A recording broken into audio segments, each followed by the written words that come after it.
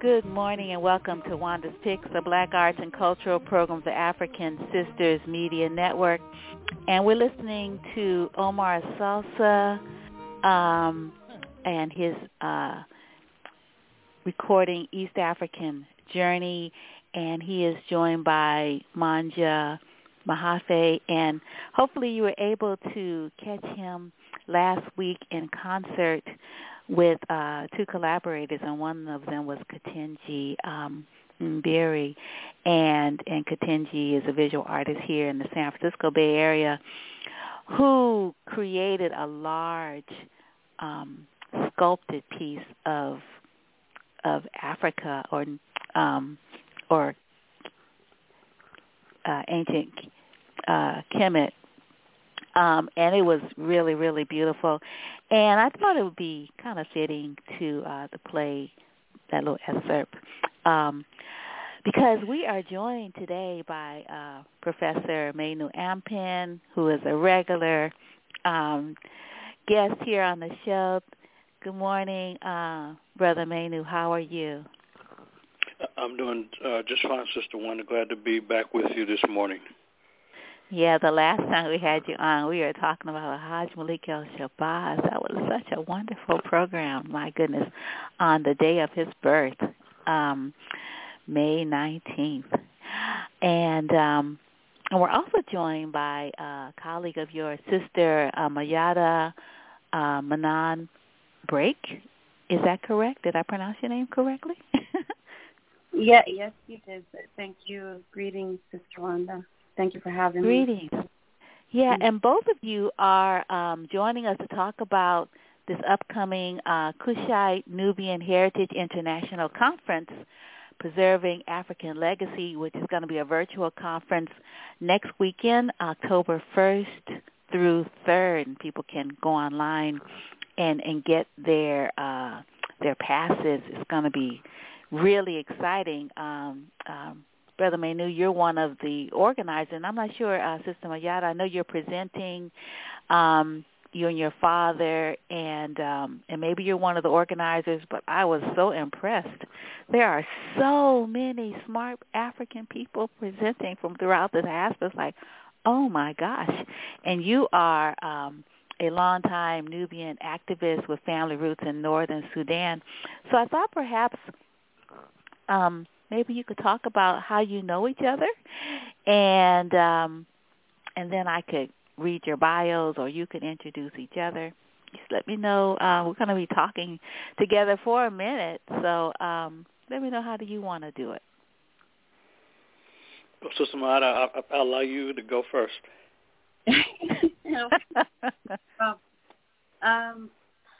Actually, we fought Professor Manu for quite some time and attempted to find those that may connect us with him. We've read a lot of his work, and we were impressed by his field research and the fact that he was one of the few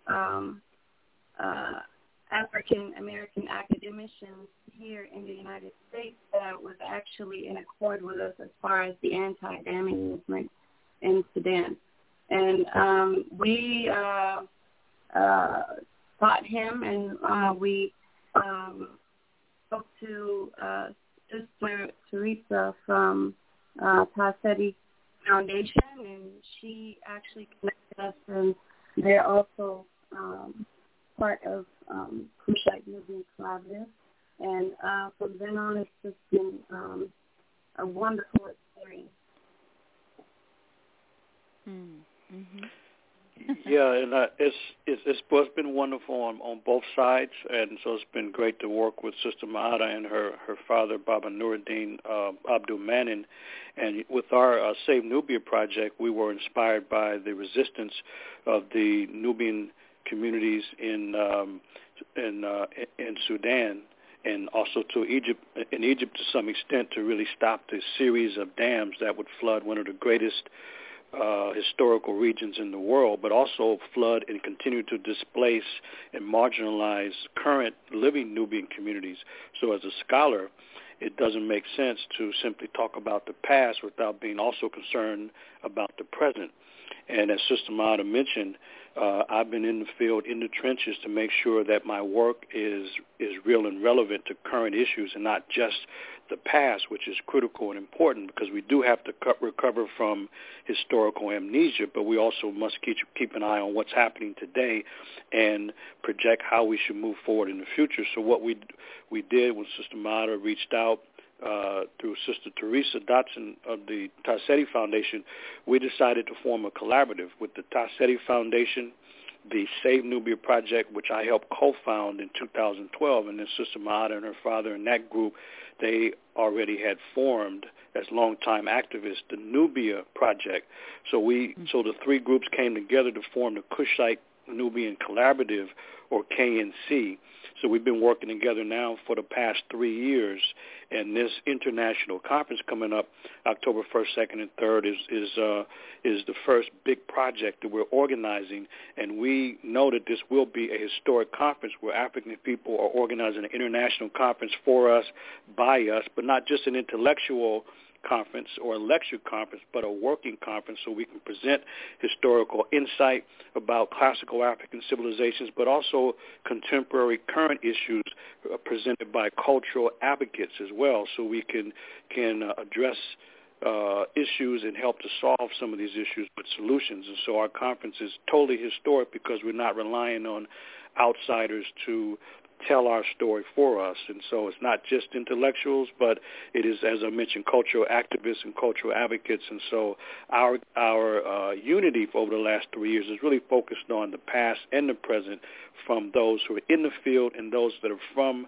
that area of the Nile Valley, and so Sister Mayada, as you mentioned earlier, is a long time with her father and other colleagues, a long time Nubian activist. So we can do no better here in the U.S. than to partner up with our brothers and sisters to help solve problems that affect all of us as far as we're concerned. There's no real reasonable separation between our situation here and our brothers and sisters on the continent.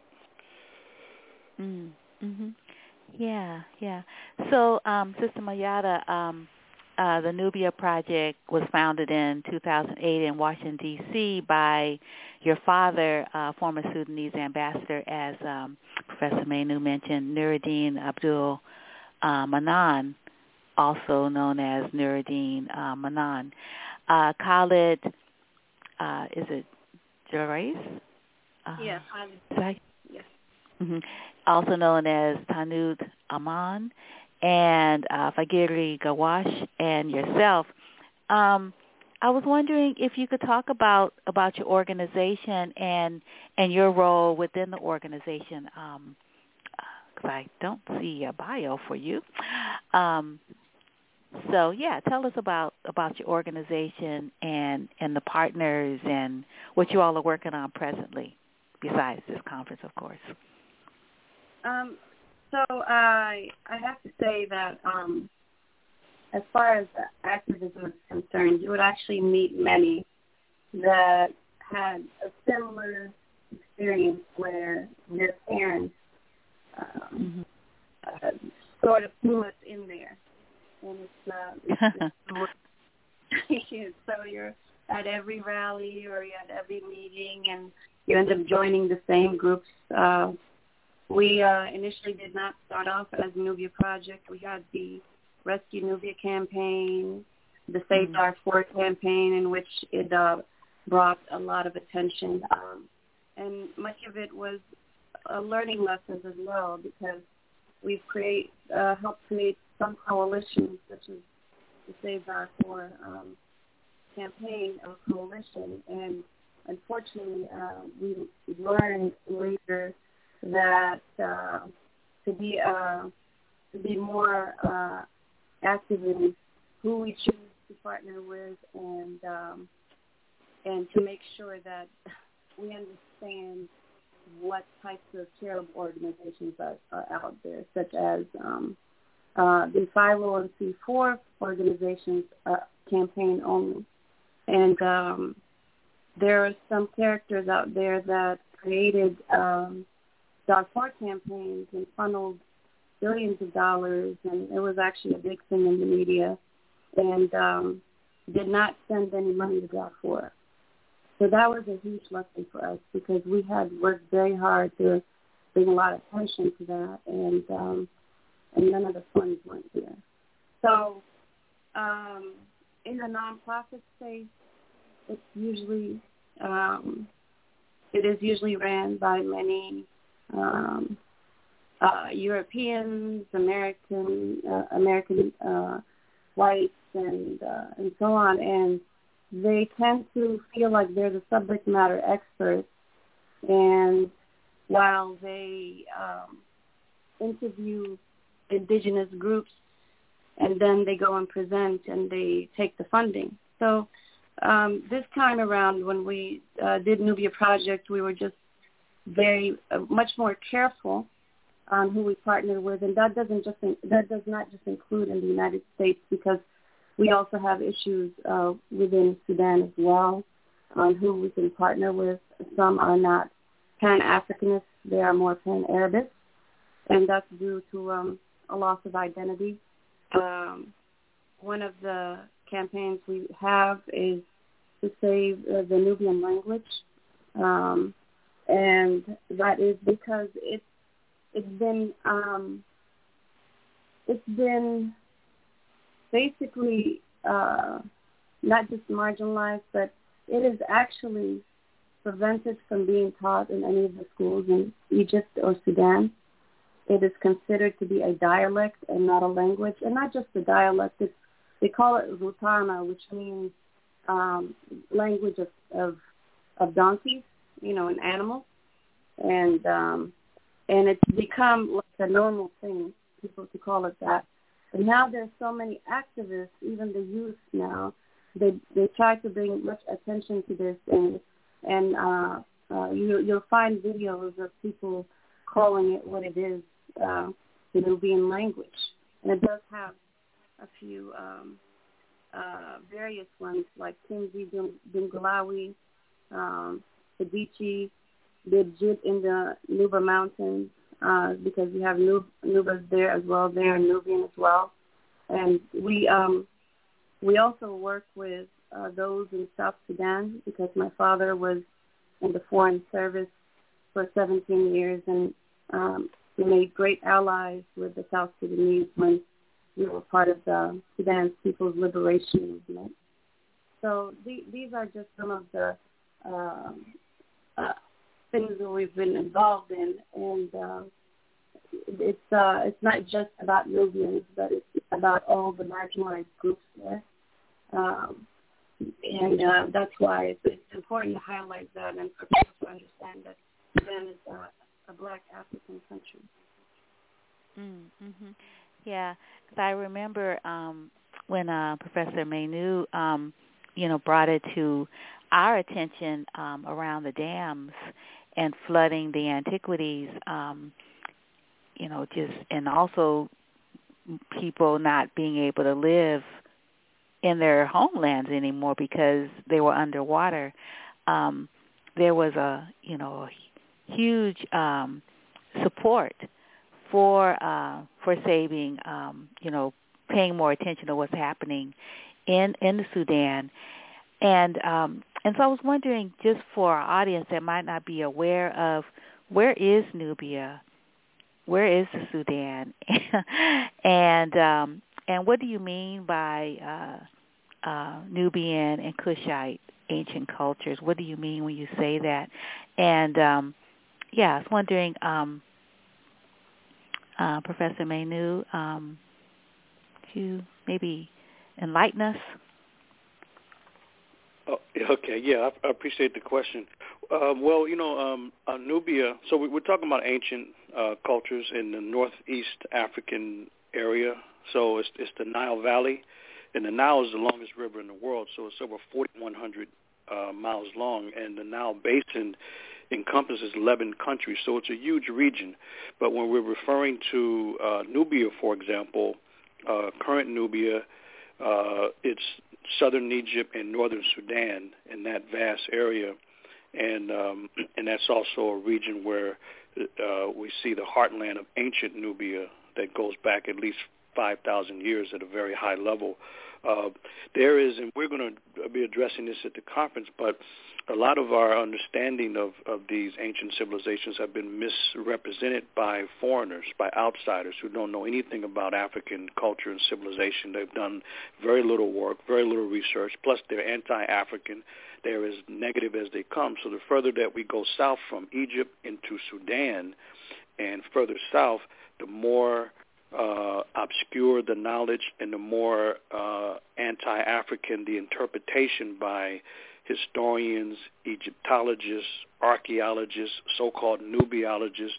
They know little about those groups in the middle part of Sudan, southern Sudan, South Sudan, southern Ethiopia. So for me, it's to understand ancient Kush as coming from the southern area, and that the heartland of Kush was in current-day Sudan. Now remember, you had Egypt in the northeast corridor, and south of that is Sudan, but then you have to look further south for the heartland of ancient Kush, where the kings ruled from.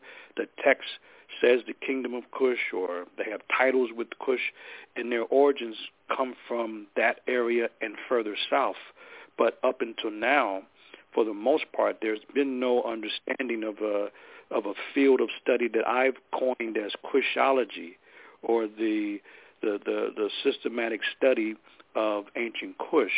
There's very little knowledge of that because we have old biased colonial researchers who came in and they were stunned that the further they went south into Sudan, they saw literally black-skinned people who were clearly associated with the building of great monuments and great structures and colossal statues and towering pyramids and amazing temples.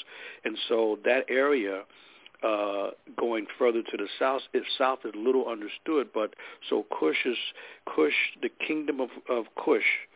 I follow the tradition of the field researcher Dr. Chancellor Williams, who indicates that it is a vast empire. It goes back into the early Stone Age time period, but it's in the more southern area in terms of its origin. And then you have the great Nubian civilization, as I said, that go back at least beyond 3,400 BCE or so, as a highly, and that's over 5,400 years ago, as a highly developed centralized state around a king. And so people discuss this, but by me doing field work over the past 30 years, my perspective is very different, because I'm not just looking at the writings of the past and going to archaeological sites such as pyramids, temples, tombs, ancient residential sites, but spending hundreds, in fact thousands of hours in museums going through with the microscopic view of an optometrist to look at these artifacts and look at text and interpretation. So I've always argued, based on my work over the last 30 years, that Kush is the oldest of the civilizations. Nubia is absolutely at a high level.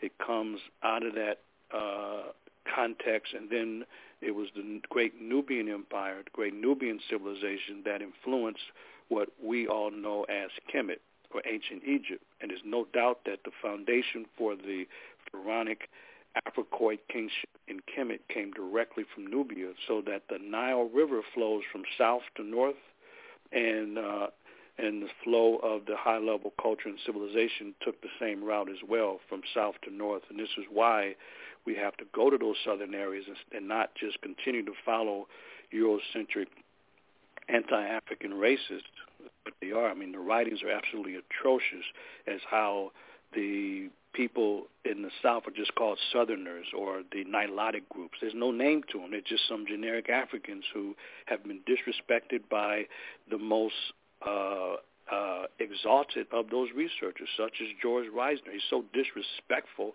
in the early 20th century. George Reisner just gave an alphabetic letter to the groups, the A group, the B group, the C group, the X group. No one names groups in that manner. They always name the groups based on the location that they arise from, or they'll name them based on the most prominent artifacts that are found among them, or they might name them according to a particular site that they made a root from, but not with an alphabetical letter. But it's done in this case because of the disrespect by people like Reisner, who was as vicious as they come in his consistent denial that anybody that was black-skinned in the southern area could have done anything to contribute. His position was that they've done nothing, that they've been inert people that never moved, never did anything, never contributed to humanity. So this is the context in which current-day so-called scholarship bases itself on. They use a chronology coming from that man, Reisner, who went into the area in the early 1900s looking for a white queen, and he couldn't find one.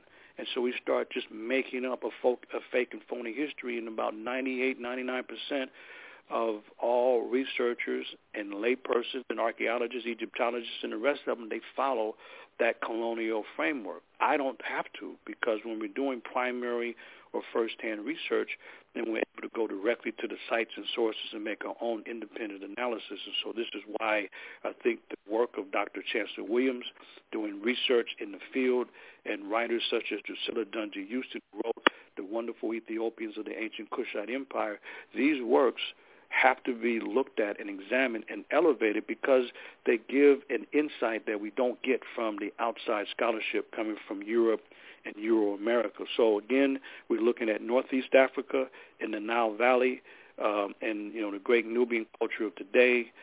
Southern Egypt, northern Sudan is a part of that old great Nubian empire and civilization that is highly respected. But we're working to protect that. That's absolutely important, both the ancient and modern. But what is even less known is the influence, the extent, and the origins of ancient Kush. And this is what I've been pursuing now, as I would call myself a Kushologist for many years. Wow, thank you. And Sister Mayada, why don't you add to that? Because this is your homeland. I just wanted to bring up why you'll find so many Nubians, whether they're in Egypt or Sudan, so passionate about preserving the monuments, the culture, the heritage. And I want to add that my dad, my father, when he was sick, he actually did experience this migration, and they migrated from Kulubnati. It was actually the last place where they forced the Nubians there to move from their land before the flooding. It was in 1968, prior to the opening, the official opening of the Aswan High Dam in 1970. So that experience, even though I did not go through it, I you always hear like the family speak about it, you feel it, and you understand why they feel lost, because they're tied to the land. You move people that are riverine Africans from a tropical place that they've lived for thousands of years into the desert and homes filled with asbestos and things like that, and expect them to just wither away. So many of these Nubians, when they were young children, they were beaten in school for speaking their language until they learned Arabic. And they became so fluent in Arabic that they speak Arabic better than the Arabs themselves. They speak classical to what people call Sudanese Arabic. But many resisted as well. They would speak the language and teach it in a secret, and that's how my father was able to maintain the language. And you had great contributors like Dr. Mukhtar Kabara. He was a Nubian archaeologist and linguist. He passed away, unfortunately, the same year. He published the first Nubian language and grammar book in 1997. And my father proceeded to basically carry his work. You had others also, as well as that created keyboards and the typeface for the language and so on. And there's already a foundation. And right now, it is by UNHCR. It's considered the indigenous language decade. And we want the world to acknowledge our languages. We want Egypt and Sudan to make them official, because so many have lost their identity because they lost their language. Not only their land, but their language as well. And there are other groups in Sudan, such as those in the Nuba Mountains. And as we know, Sudan is now split between two countries. So South Sudan does not have this issue with languages. They recognize all their languages as official languages. But Sudan, it is Arabic. And Arabic is not indigenous to Sudan. They teach Arabic. They teach Arabic history. Few people understand even the ancient history, or even the fact that there were various ethnic groups that were part of Kush and Nubia. And I understood from a young child, because of my dad, that our origins began in the south. He always used to tell me that our ancestors came from the south, the beginning of the Nile, and that it would take 3 days before the Aswan High Dam was built from Wadi Halfa in Sudan to get to Aswan by boat. So once that dam was built, it not only uprooted one of the largest exodus in modern history, it also disconnected the Nubians in Sudan and the Nubians in Egypt from one another. So that's what I wanted to add. Wow. And if I can share, Sister Wanda, to add to what Sister Mayada said, because I know that you have listeners that are culturally oriented and may have a little experience going to maybe study tours or something like that to Egypt. And so one of the things to add to what Sister Mayada said is that when groups go to Egypt, for example, and then go to Aswan, they really don't spend enough time to really learn about the Nubian culture there. They just kind of do the tourist thing, but they don't understand the importance of really staying in those villages and spending time among the Nubian people to learn their situation, their culture, their plight, and their hospitality, their great character. And one of the things that I do is that when I take educational tours, 15-day tours, we spend time in at Yebu Island, so-called Elephantine, and we spend time there, and we go to the Nubian school. And they're not always in session at the time, but a lot of times the school directors are able to gather the children, and they'll welcome us, with song, and we'll go to the classrooms. And one of the things that's stunning to people who don't know this is that they learn Arabic, and the next language they learn is not Nubian. You can't teach that and speak that at school because that's an official setting. After Arabic is actually English. So people want to help the students. They have to bring English books, coloring books or any kind of books in English to help them learn English as an international language after Arabic. And they only speak Nubian at home. And, not all of them, speak fluent Nubian. It's kind of like what we see here is that people will have a knowledge, kind of a passive knowledge of the language because their parents or grandparents might speak a language from another country, but they, trying to fit into the modern, larger society, will tend to speak the official language and not the unofficial language that their parents and grandparents before them have spoken or may continue to speak. And so after a couple generations, people lose the language because the younger generation, they have a passive understanding, but they don't use it all the time. When they have children, then those children are further away from the mother language. And when you go to Aswan, where the Aswan High Dam was built, you see this very clearly, that the dam did not help the Nubian people. Of course, dams are to create hydroelectricity, but to supposedly improve life, that did not happen. And that Aswan High Dam finished in 1970, flooded 39 Nubian villages and displaced 120,000 Nubian people and removed them from their homeland. And Sister Mayada mentioned the language is not recognized. And so people now are learning, these young folks, English much more than they know and learn actual Nubian, because it's unofficial and you can only speak it in unofficial locations such as the home. Wow. That's really, really terrible. Sort of erasing that heritage through the language. That happens so much, throughout, the colonial march. You sort of think about indigenous people here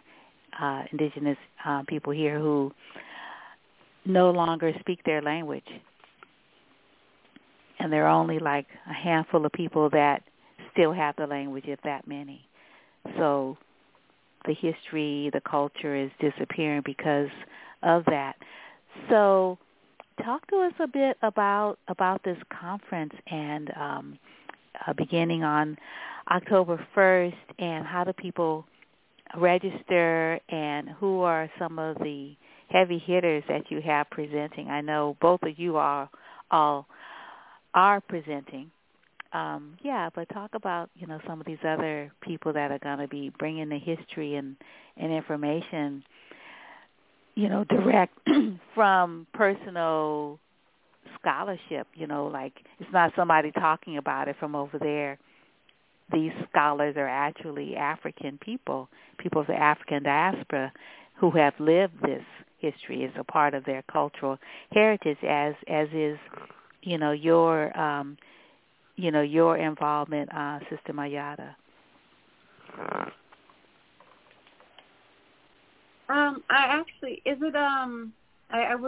Is it possible to allow Professor Ampim to first go at this question, so he can give you more background on some of the speakers, and then I will add.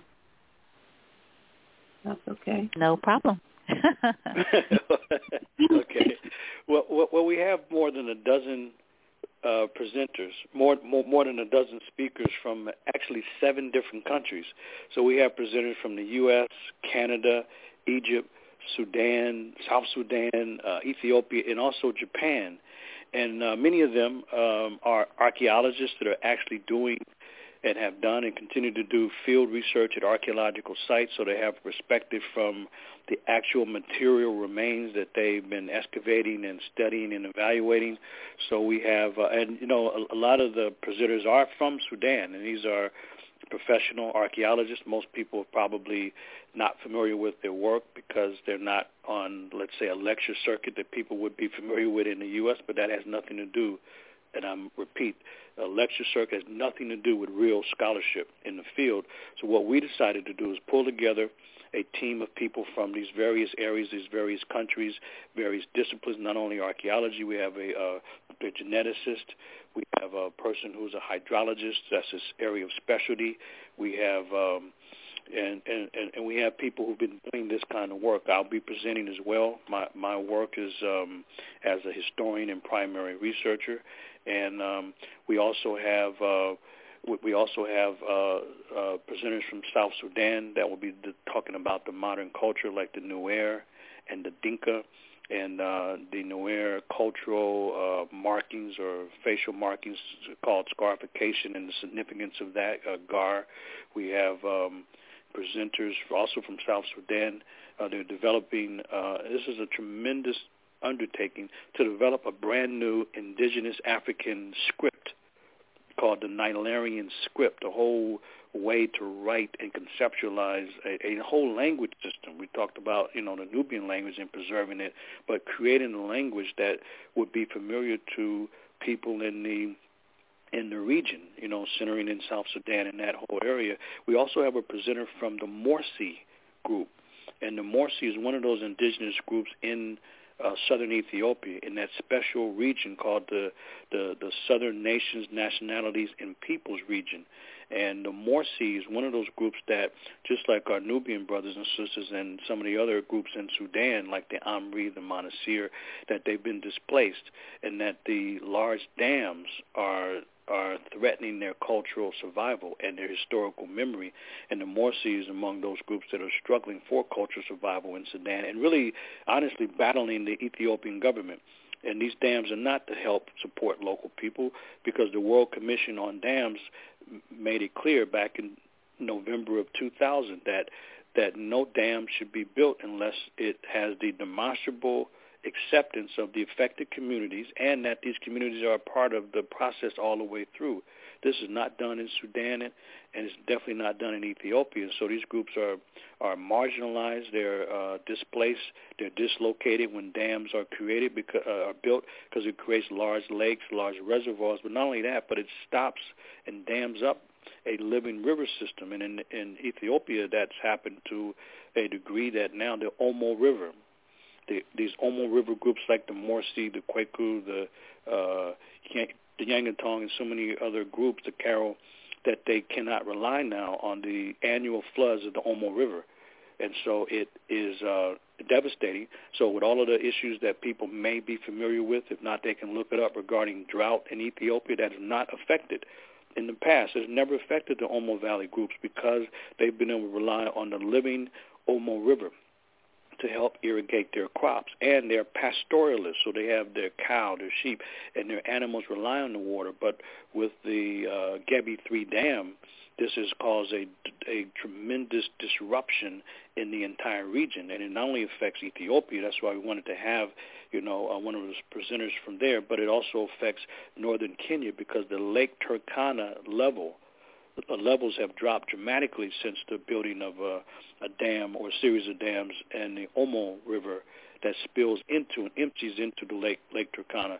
So this is part of the lineup. We also have a lady presenter from Japan who I met at the international conference, the 14th International Conference for Nubian Studies several years ago, and she was among the most progressive presenters at the conference. She was challenging these ideas by mainstream Egyptologists and archaeologists and mainstream so-called Nubiologists who come up with crazy terms like black pharaohs, which is misleading. It's a misrepresentation of the historical facts. People come up with this kind of term in order to try to say that the real black pharaohs, the real black people, didn't come around at all until the 25th dynasty.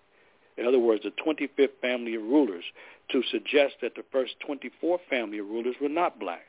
No one talks about the white emperors of Rome or the white kings in Greece. We assume that they're white. We assume that they're European. But this label of black pharaohs is to only say that these black folks came along much later from the South. They were imitators. They were interlopers that ruled for a very short period of time, and then they kind of went away. But she, the colleague from Japan, challenged this idea, challenged this notion. And we also have a professor, Dr. Hefney, and he's a Nubian brother from Egypt. And, Egypt is they officially considered, this is the Arab Republic of Egypt. That's the name of the country, and they consider themselves officially to be Caucasoid.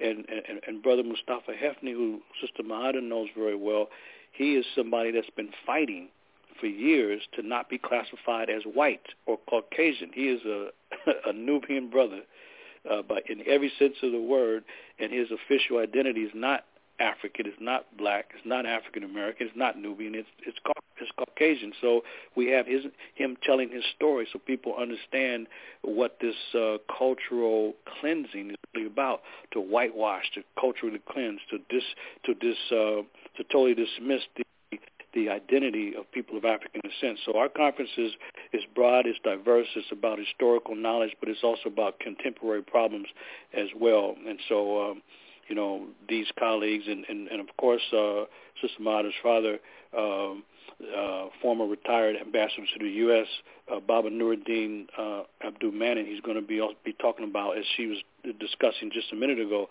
the Nubian language and the significance of it. His book, written a handful of years ago, is also available for the conference, as well as my book, A History of African Civilization. So people who register will not only get Baba's book if they want to just add a few extra dollars, but my book as well. So Baba will be speaking, Baba Nuraddin, that is, about his book and the significance of maintaining and I would say revitalizing the Nubian language as well. Wow, how exciting! And so, how do people register? And will there be can people get continuing education or credits and things like that? And will there be any follow-ups? I know you take people on educational tours of the motherland, Professor Manu. I was wondering. Again, will there be any follow-up? And again, tell people how they can register for this historic conference. Well, I'll just mention this, and then I'll turn it over to Sister Mayada. But for the conference, it's a virtual conference. People can register at our website, which is KushiteNubian.org. And that's Kushite with a K. Kushite, KushiteNubian.org, and then go to the link with the 2021 virtual conference, and people can register there for the entire conference, 3 days, October 1st, 2nd, and 3rd. That's next week, Friday, Saturday, Sunday, and they can register that way. But it's a working conference, so it's not just for people to get new ideas, new information, new insight, but a working conference, meaning that what we're covering on those first 2 days, October 1st and 2nd, day 3, we're putting together the process to really deal with solutions to some of the problems that are raised throughout the conference, so that it's truly a working conference where there'll be follow-up to address the critical issues that affect the communities that we're discussing at the conference. So that's what our goal is to make sure that the conference is informative, but equally important, practical, and there's something to do rather than just say, wow, that was great information. Nope. Information without actualization is useless. The purpose of sharing information is to clarify the work that has to be done, and that's what our conference is really about. And so they can go and register for the entire conference and take full advantage of this truly historic event. It hasn't been done before on this scale. That's excellent. And I presume that, when people go to the website and they look at the Save Nubia Project campaign, your 3 goals, to conduct field research to document, record, and publish historical and archaeological evidence on the importance of historic northern and eastern Sudan regions, to present compelling documentation that this rich archaeological region should be designated a network of UNESCO World Heritage Sites at risk, which would help protect the region from large dam construction and inundation. There are other sources of energy available in Sudan, such as solar panels, microhydro, and wind turbines. And 3, assist the local Nubian people near the second and third cataracts to build a series of museums to help preserve their heritage. And then, Sister Mayada, you have 3 objectives as well for the Nubia Project, and I don't know if you want me to read them or do you want to just say it as you also now contribute to the ongoing conversation about this particular conference. Okay, well, our main objective is to preserve the archaeological sites and some damming, and to also promote the Nubian language as an official language, and to actually get it to become an official language in Sudan and Egypt. After Sudan's revolution of December 2019, we feel there will actually be a lot more realistic and less resistance. And my father's book is actually a applied linguistics book, which means that you can teach it in a classroom setting, and that's what it's for. And the purpose of that is to get it to in many hands as possible. There's examples of Native American groups in Canada, for instance, who had their language extinct, and they were able to bring it back from the dead in a matter of 3 years within their group.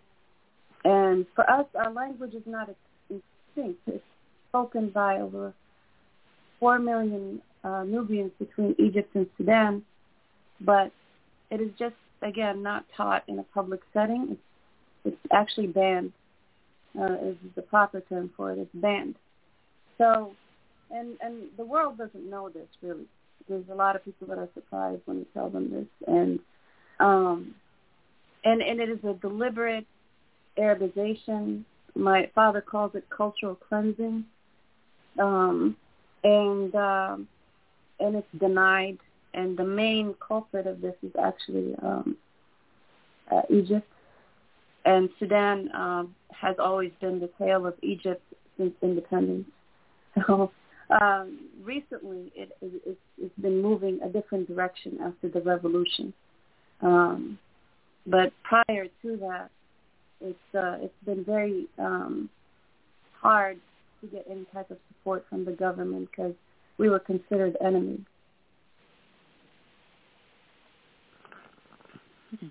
Yeah, and you also mentioned in the Nubia Project that The third one is to stop the sale of your ancestral lands. Do you want to talk about that as well? Right. Yeah, that's actually a very important one. So Sudan and Africa, you have the Congo, for instance, has the most land that's owned by foreigners. The country that has that comes in number 2 is Sudan, and a lot of the land that is fertile, where Nubians reside and so on, is being sold to Syrians, to Saudis, to Egyptian farmers. 3 years ago, Egypt struck a deal, before this revolt, by the way, where they would sell a lot of this land near Halfa, the new Halfa Jadida, to Egyptian farmers, like 3 million. So it's not. So what it promotes is population replacement as well. So and it takes it basically forces people to migrate again before so they keep experiencing the same repeated marginalization, and if we just have a blind eye, they'll eliminate us. We'll just be another group that people consider to be another Arabized African group. Mhm. Yeah. So, but I don't want to make this appear like all doom and gloom. It's actually a very great thing that we're doing this conference. So, and we're not the type that gives up. I don't want to, it's not depressing. It's actually a great thing when you see so many people come together working for that objective, and that's what's keeping everything going. And we want solutions. We don't want to just lecture, as Professor Ampim said. So, and the coalition, the bigger the coalition, the greater, the impact. Yeah. What I was mentioning to Professor Manu last week was how balanced it is insofar as gender. There are women presenters, not just men, at this conference, which is not always the case in the West. Many times it's real male-centered and real male-heavy. And so I was really happy to see so many stunning, beautiful African diaspora women presenting, scholars. I'm like, oh, this is awesome. I was wondering if you could talk a little bit about that and about your scholarship. Well, I would not consider myself a scholar. I'm more of an activist or an organizer. My father would be more of the scholar. He's the linguist. I am moving that direction just to make sure that the path continues, because then you'll have revisionists creating things and not understanding the foundation and the roots of the Nubian language. So this is going to be a generational fight. So I'm bringing my children into this, and my friends' children, and they're bringing them into it, things like that. Nice. So it's a unity thing. But there are, for instance, you have Professor Yamal. She is a Nuer.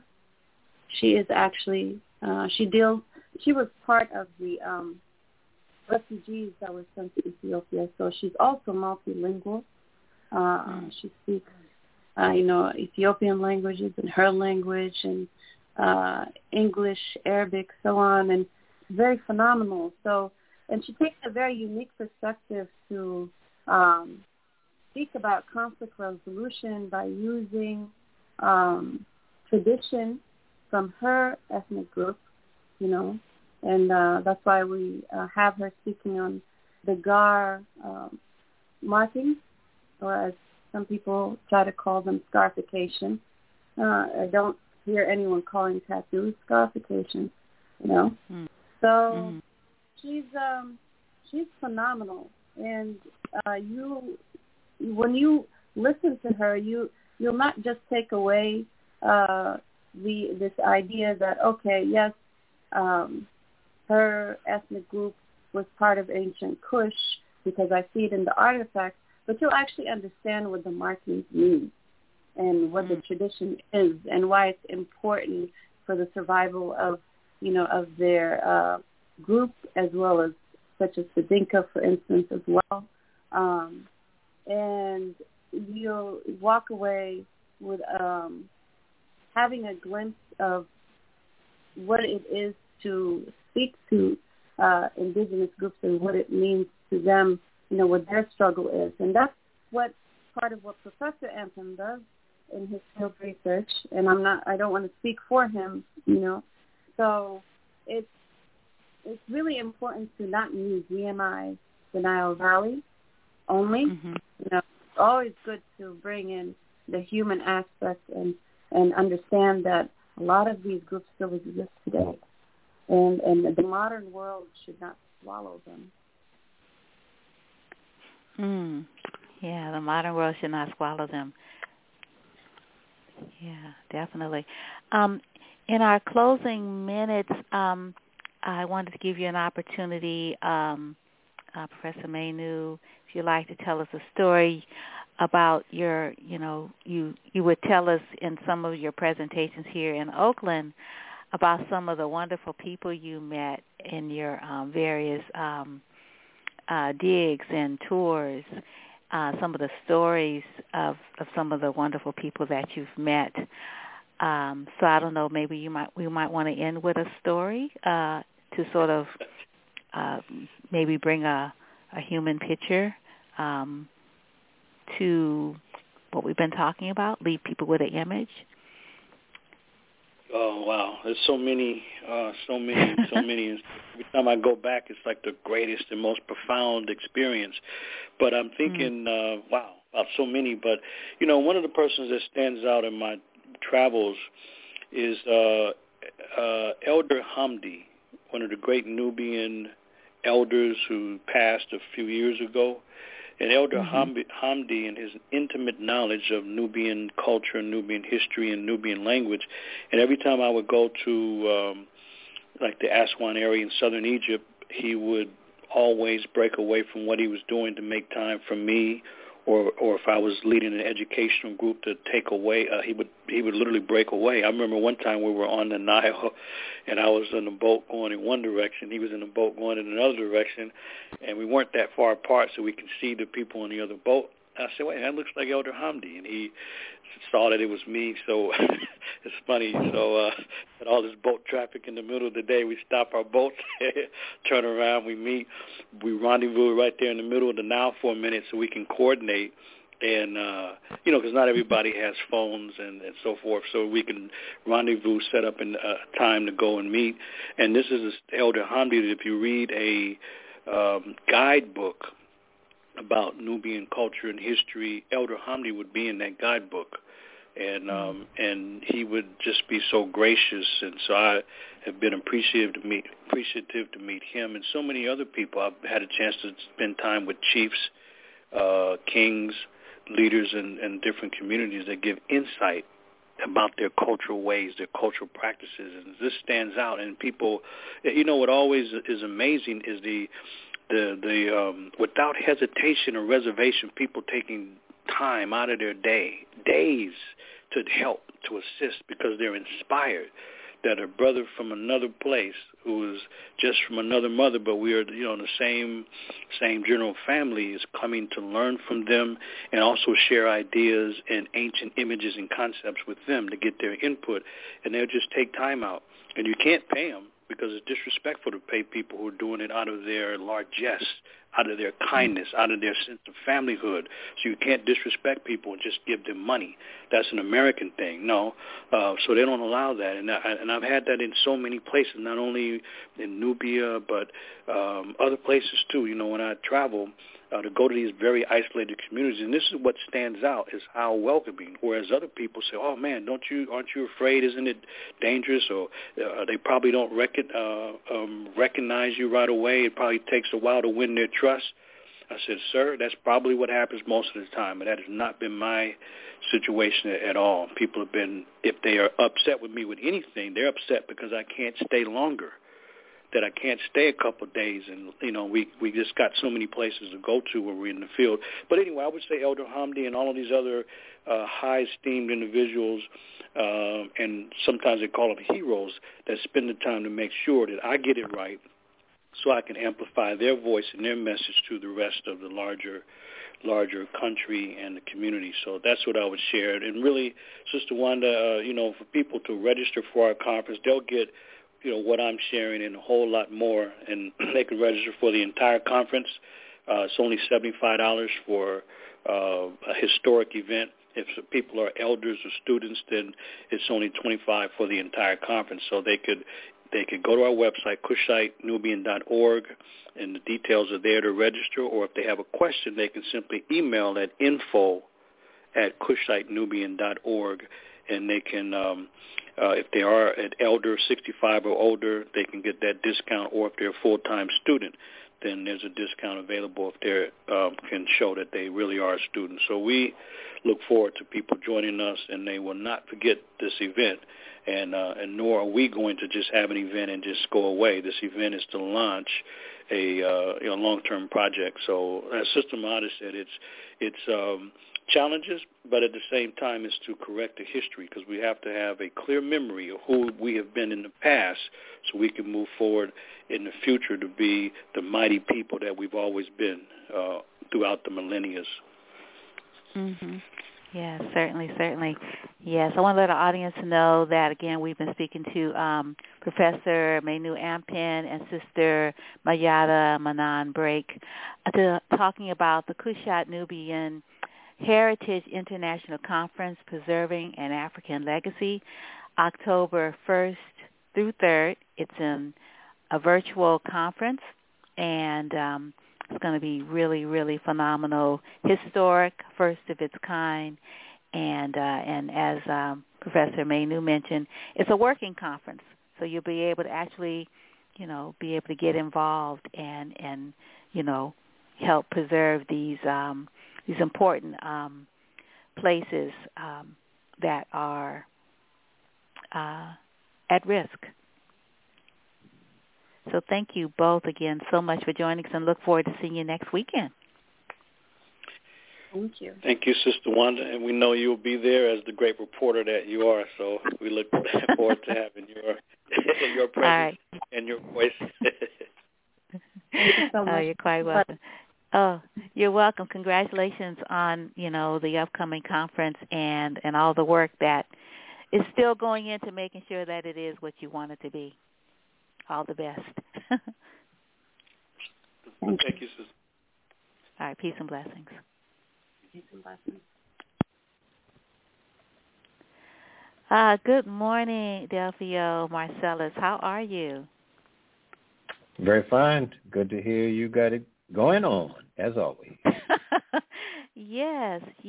So before I read your bio from your website, how are things going for you? Is everybody have electricity yet? How are things there in New Orleans after Ida? Well, I can't speak for everyone, but most people, I would imagine at this point, most people have electricity. And, the problem isn't so much New Orleans, it's the outlying areas, places maybe to the kind of the northeast where we are that often have trouble. Those who are, closer to the water than us. Right. So, it's more of a sexy thing. New Orleans is in peril. That's kind of the great news catch to mention New Orleans. But, saying that to say, hurricane season is just what happens. It's every year we have to prepare for it. And this year we were without electricity for 7 days. I was personally. And then last year it was 5 days.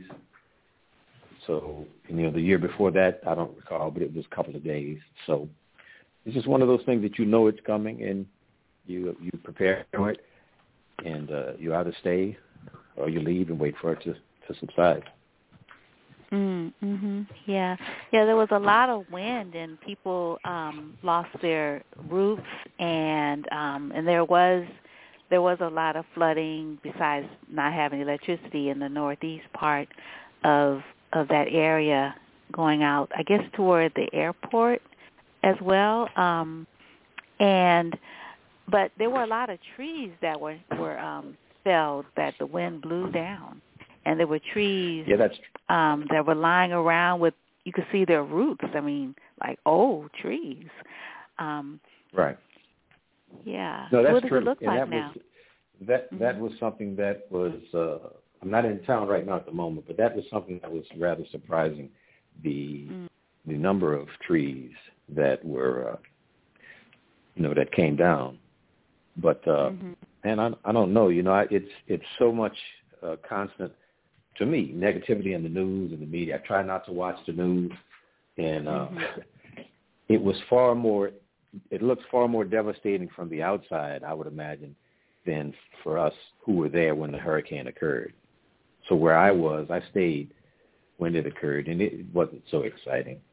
But then afterward, we could see that a lot of trees had fallen down, and in that moment, it's great to see the hundreds of workers, and you saw all kind of utility trucks from different neighboring cities and towns that came in to really help out. And that's the great thing to me about any kind of devastation and tragedy, is that it brings out the best in the human spirit when folks have to come together and band together. So that was it was great to see during Hurricane Katrina, or afterward, I should say, and great to see now. Yeah. So you stayed. Oh yeah. Wow. I stayed in. And I was in a hotel, and then the power went out, and they were like, "Okay, y'all got to go." So then we went up to Alabama and stayed a couple of days. So what are you gonna do? Yeah, we've had conversation about some of the more, I don't know, they're probably all memorable because I don't live in a town where there are hurricanes. We have earthquakes here. So, when I see hurricanes coming through and you all like evacuating or staying or returning, I'm like, oh my goodness, because I have family there as well. But I was speaking to Baba Kalamu Salam and his daughter Asante and Malik Rahim and some other folks, Robert King and Albert Wood Fox and my cousins and my aunties, and everybody is doing okay. Most of the family evacuated. I was just wondering, are you? So you said you're not home. How is the Musicians Village? How are those folks doing? Your other family and friends that are there. Yeah, I don't actually live close to the Musicians Village. I don't actually have much contact with anyone, so I can't say specifically offhand. I didn't hear of anyone, going over to the other side at this point. So I'd imagine that they, folks fared okay. Yeah. So what are you up to presently? You said you're not home right now. Are you working somewhere? Right. I'm taking got a little bit of a respite here in Detroit. I was just in Denver, Colorado. We played a place called Estes Park, and then a night in Denver. And before that, we were in Minneapolis, St. Paul, Minneapolis, the Twin Cities Jazz Festival, which was really great. You know, they have a great outdoor park, about 3,000 people there, and we closed out the festival, so that was fun. And interesting band. I've got Marvin Smitty Smith, who is the drummer. He spent a couple years on Jay Leno's Tonight Show, but really one of the great drummers in the world. And David Polfus, he's a bassist who's from St. Louis, and he's played with me for a while. Mark Gross on saxophone, and a young man from Connecticut, Kristen Sands, on piano, and he's kind of making some noise. He has his own trio. But it's it's great to be out. Yeah, great to be out there and playing and swinging again, and being in front of the people, and bringing some joy and merriment into everybody's lives. That's really what our gig is. That's what we got to do. So that's what we're trying to work out how to do that. And that's what's interesting to me about the landscape of New Orleans music is, after Hurricane Katrina, the musicians were still there, the New Orleans musicians, and we came up with kind of that sound that represented the time afterward. And I'm looking forward to what's the next sound going to be. What are we going to do? What are we going to come up with?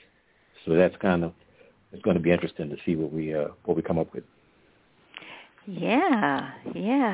That's going to really be great to see what do you come up with. Yeah. Yeah, because one thinks about a sound for a region or a geography as sort of like it stays that way, like like you stayed with the roots of it, not necessarily thinking about where do you take it next. But of course it evolves, because otherwise how could it hang on? How could it have such a long trajectory if it didn't? Wasn't one of the challenges you hear the musicians talking about is, especially after Hurricane Katrina, are the number of transplant musicians who come in town, and they provide a service, and they have a substantial amount of work. But the reality is, and that's cool. Everybody's got their hustle, or got to have their gig. But it's the New Orleans musicians that we have to focus on, because they're going to come up with the actual original sound. Folks who are from Topeka, Kansas, nothing against Topeka. I love it. It's a great place. Not necessarily going to come to New Orleans and create the new sound of New Orleans music. So that's just something that we're aware of, really trying to stay with the younger generations, and hopefully help to inspire them to come up with what it is. Yeah, because you work with young people in music theater, education. You've written a children's book, and then I noticed on the website that there's a new Katrina musical. Oh no! Okay, so no, there was a play that was written by a young lady named Erica Dispenza. I think there's another name in there that I'm forgetting. But she wrote a play called Shadowland, and it's placed after Hurricane Katrina, and the story is about a mother and a daughter. The mother is up in age. The daughter's trying to convince her to sell Shadowland, which was an old club, first place where black folk the musicians had a chance to come in the air-conditioned place and play. And it was around on Washington Avenue uptown, actually down the street from where I live, for a number of years. And now it's fallen into disrepair. And the daughter's like, look, Ma, let's just grab the money and run. And the mother's like, no, that's not what's going to happen. So I wrote the original music to accompany the play. But it's a very, the play is expertly written, and it's a great theme. And it really captures the vibe of New Orleans and the relationship between the mother and daughter. Oh, nice. And that's called Shadowland. I think I said that. And it was on the Public Theater website, which is out of New York City. the Public Theater, Shadowland. So I composed the music. That was good. And I had a couple of good songs came out of it. And it's always great to have an opportunity to create something new and also to collaborate. Yeah, you are a great collaborator. Wondering if you have any favorite collaboration. I mean, the one, you had with your dad, that wonderful CD that you did together, that was wonderful. I was wondering if you have any collaborations that are just like, oh, man, this was so awesome. I mean, the one that I just love your CD Party Music. It's just so New Orleans and so wonderful. But then I also really enjoyed the last time I saw you in Congo Square after and I mentioned it before when we spoken, we did that long 20-mile walk along the path that our ancestors were walking to freedom. If they could get to New Orleans, they could end slavery, end enslavement of our people. And that was just such a wonderful welcoming that, you and the musicians shared with us when we got there to Congo Square. It was so beautiful. It was really, really wonderful. Yeah, that was the celebration of the 1811 slave revolt. And these folks, they sacrificed their lives, and a lot of the trouble we have in the country now, as far as race relations, it stems from the fact that every group that has ever come against the United States government has paid the price, as we're witnessing with what's going on in the Middle East right now with Afghanistan, etc. Anybody coming up against the United States government paid the ultimate price, except for the Confederacy. And a lot of the problems we have now stems from the fact that the Confederate generals were allowed to wage war against the country, and then not only were they allowed to keep their lives and their freedoms, the United States government in the different states allowed monuments to be erected and somehow made these individuals into heroes. So a lot of the problems that we have now, it stems from that. So if you got the folks in 1811, they just were like, look, we're tired of this. They were revolting against the Confederate mindset. Of course, they all lost their lives. Then you got John Brown, who many say kind of instigated or sped up the occurrence of the Civil War. He had the raid on Harper's Ferry in 1860s. Was it 61? I don't know the exact date, but he and his crew, they paid for it with their lives. Now we have Confederate states get together. They're fighting against the United States government. They lose, of course, thankfully, but they didn't pay the ultimate price. So it's just what it is. So we have to figure out how to constantly negotiate on behalf of the feelings, I think, of the government back then. It's a constant negotiation that we're going to always have to do. And it's just, it's part of everyday life that we just have to embrace and say, well, this is what it is, much like our ancestors embraced it. They embraced what it was, and they said, we're going to do the best we can with this. So that's where we at. Right, yeah.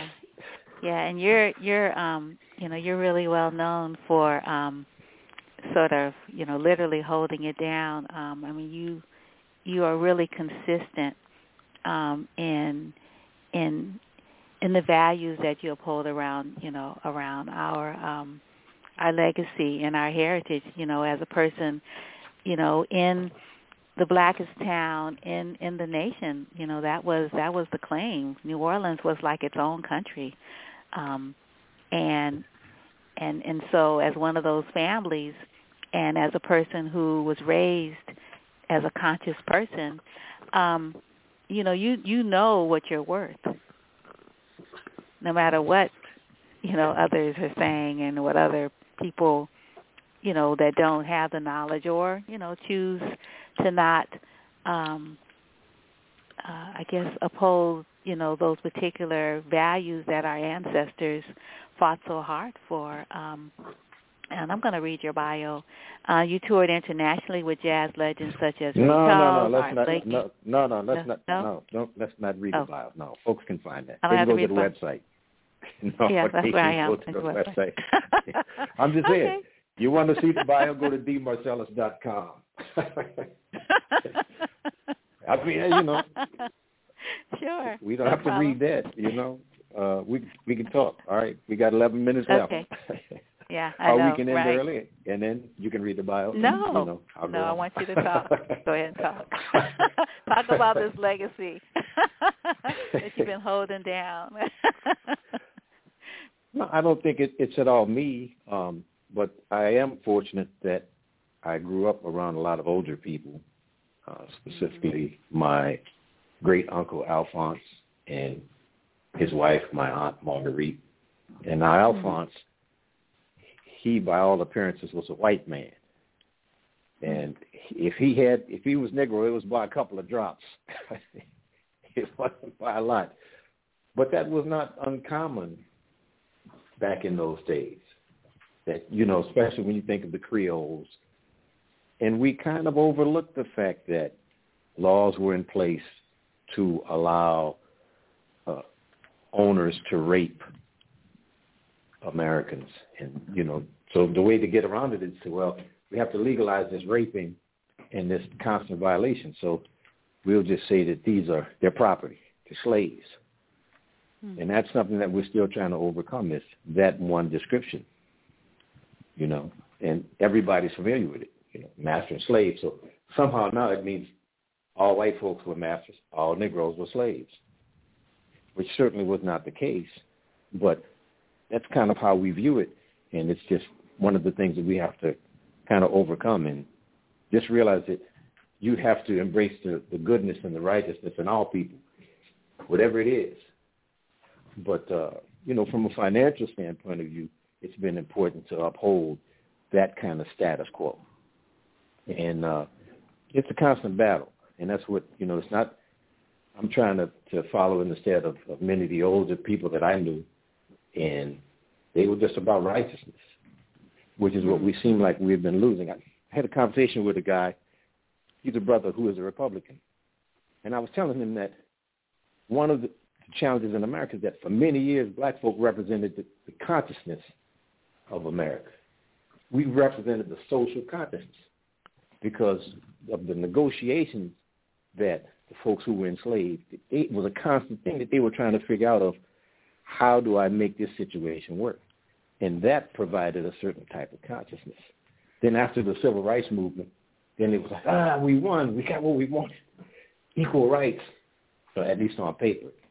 So I think we've lost that idea.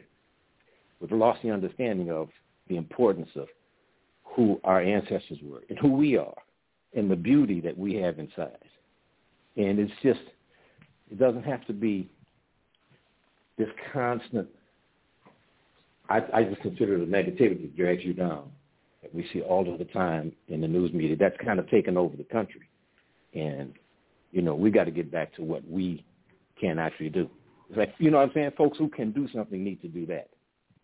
And black folk have shown they not only have that type of social consciousness, but that ability to uplift people and to be celebratory. And, you know, it doesn't matter. Folks can say, you know, they can give various reasons why it's like that, you know, or they're just happy. They're happy to be working the fields. They're happy, you know, there's different ways, different narratives that were created to devalue what black folks have represented.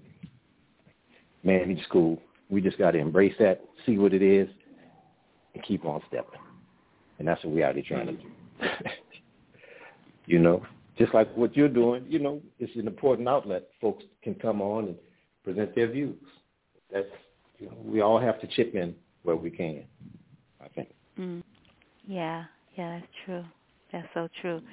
So what's going on with you and the young people? You know, it's interesting now, the young people, because of the various platforms, TikTok and Facebook and Twitter, like the young people, to me, have a greater platform than they need to have at this particular point. So what happens is I'm finding there's more of a challenge, not only to the authority, but to the experience that older people have. And it's really, it's challenging. It's not to say that the older people had everything right, but it's not, life can't be the Disney Channel. Life can't be where the adults are all not hip and the kids are all cool and the adults are doing everything the way the kids want it to happen. So that's one of the challenges that we're having now is just, keeping the kids on track. And we have to respect what they're going through, but at the same time, like it ain't easy out here. Just life as a generality is all the things that you have to juggle. It's important for grown-ups, for grown folk to be able to present this to kids and to be respected. Mm-hmm. So we're still working with them, but now I think there's going to be a shift. Try to get to more of what would be considered the lower income, the kids that really have a thirst and a hunger. Middle class is cool, but we talk about white privilege. Well, that's privilege there. That's that middle class Negro privilege, which isn't acknowledged. It's different, but we need to really try to make sure everyone, especially the folks who don't have the financial resources, that they have a certain kind of access to information. So that's kind of the direction we're going in New Orleans, to really reach more of the kids. Right. Yeah. Yeah. Do you ever think about, because art, for you, it seems like just is like breathing. It's a part of your DNA. Do you ever think about, and speaking of, young people who don't have access, and who definitely, given opportunity would not necessarily take it for granted, the idea of, so what would you do if you didn't have this voice? Because you create on a lot of different levels. I mean, you write, you compose. You compose really well. You play, instruments, and it's just like, I don't know, like what if you didn't have, this way of communicating? You ever think about that? Well, no. I mean, I do what I can, certainly, and there's plenty of folks who are out here doing it. And no, I mean, I don't take that for granted. I never think about what if I didn't, but I don't take it for granted, and I do think that it's certainly important. Like I mentioned earlier, those who can do should do. And, it's taken me a number of, I've been at it for so long that I have a good sense now of, what I can contribute, and it's important to me to maintain that. And I remember I was at a college, I think it was Wesleyan College in Connecticut, years ago, and I went to talk to the students, and this is the early 90s. First thing I said to them was, I do not want to talk about rap music.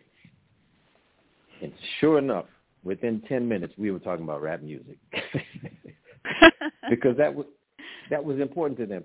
And they mentioned, I don't remember who the artist was. And finally I said to them, look,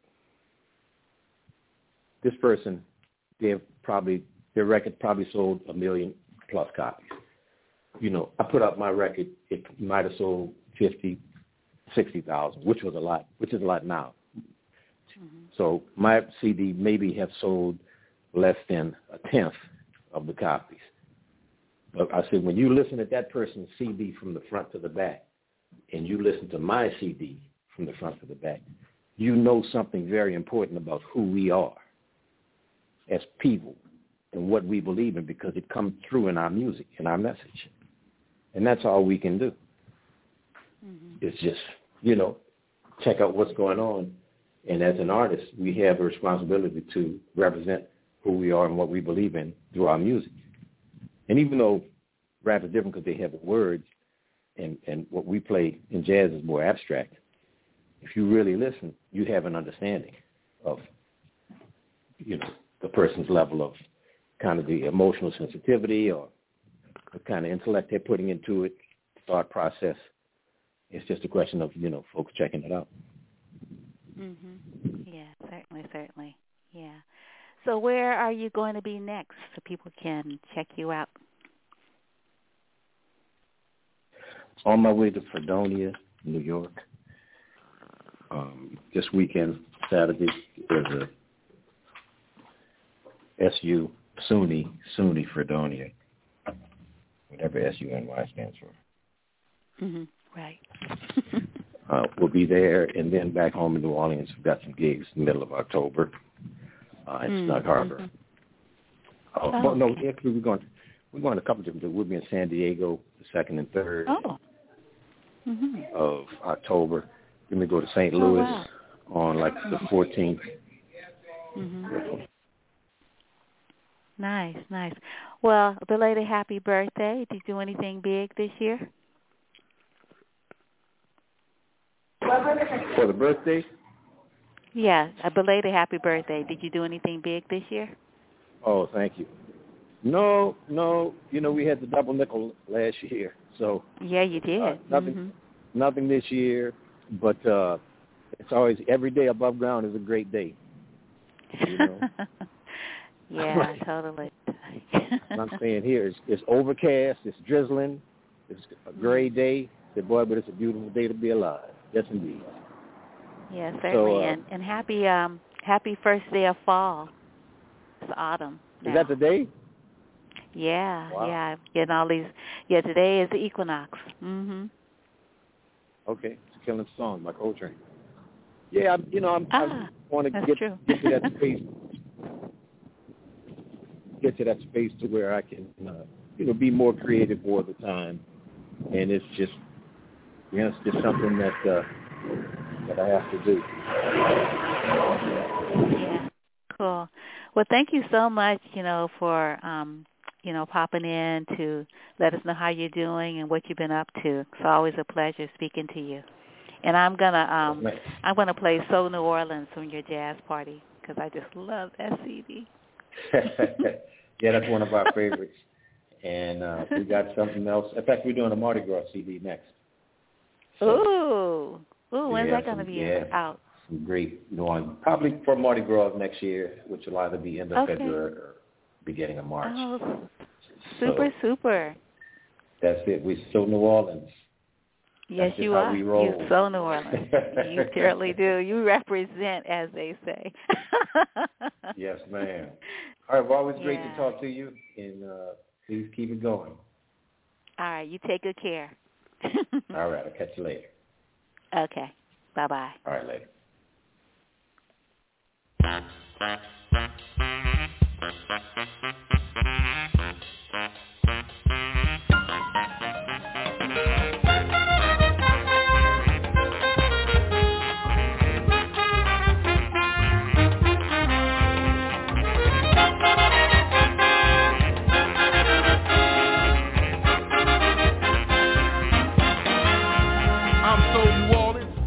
Syncopated beats with uptown grooves. When you hear that big bass drum, yeah, you can't help but move. I'm so New Orleans, from the West Bank to the East. No matter where you live, drop that beat, we buck jump in the street. I'm so New Orleans, bean patty is how we roll. Yeah, our Saints got robbed, so we had us a boycott bowl. I'm so New Orleans, I be pretty as wild child for two, Mardi Gras day. And when you hear this uptown funk, you know we coming to slay. I'm so New Orleans, I remember living in the Ninth Ward, meant that you was poor. But nah, that's where all the new hippies wanna go. I'm so New Orleans, Buddy Bolden blues in the birthplace of jazz. Our music be so funky, make you shake your thing and shake your bang. I'm so New Orleans, I remember crawfish was $1.27 a pound. shopping at the Circle Food Store. That's how our folks used to get down. I'm so New Orleans, we brag so hard, tickle all the teeth in your mouth. Bang, give them a little taste so they know just what I'm talking about. Come on.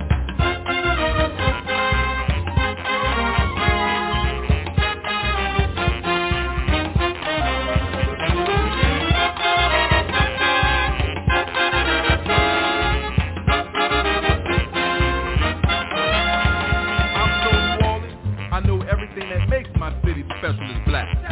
You can change what you want, but nah, you can't change that. I'm so New Orleans, I remember when rent was $500, but in this new Orleans, yeah, $2,500 if you got good luck. I'm so New Orleans, it makes me proud that Louis Armstrong was a Zulu king. That let me know from an early age I could do just about anything. I'm so New Orleans, man, this music here, it can change my life. I love my city, love my culture. Mr. Hamp in them purple nights. I'm so New Orleans. You know we used to have parades out in the east. Ice skating at the plaza, Sunday skate country, the Sept at Punch Train beat. I'm so New Orleans. Man, I really miss those lemon Cuban pies. Yeah, come smoke my peace pipe. It'll put some tears up in your eyes. I'm so New Orleans. I remember back when the Honorable Dutch Moriel was our mayor. Our city seen some hard times, but we blessed with love and prayer. I'm so New Orleans, but Charity Hospital ain't where I was born. Yeah, Big Daddy's grown, 6'2" chocolate, let me blow some of this horn.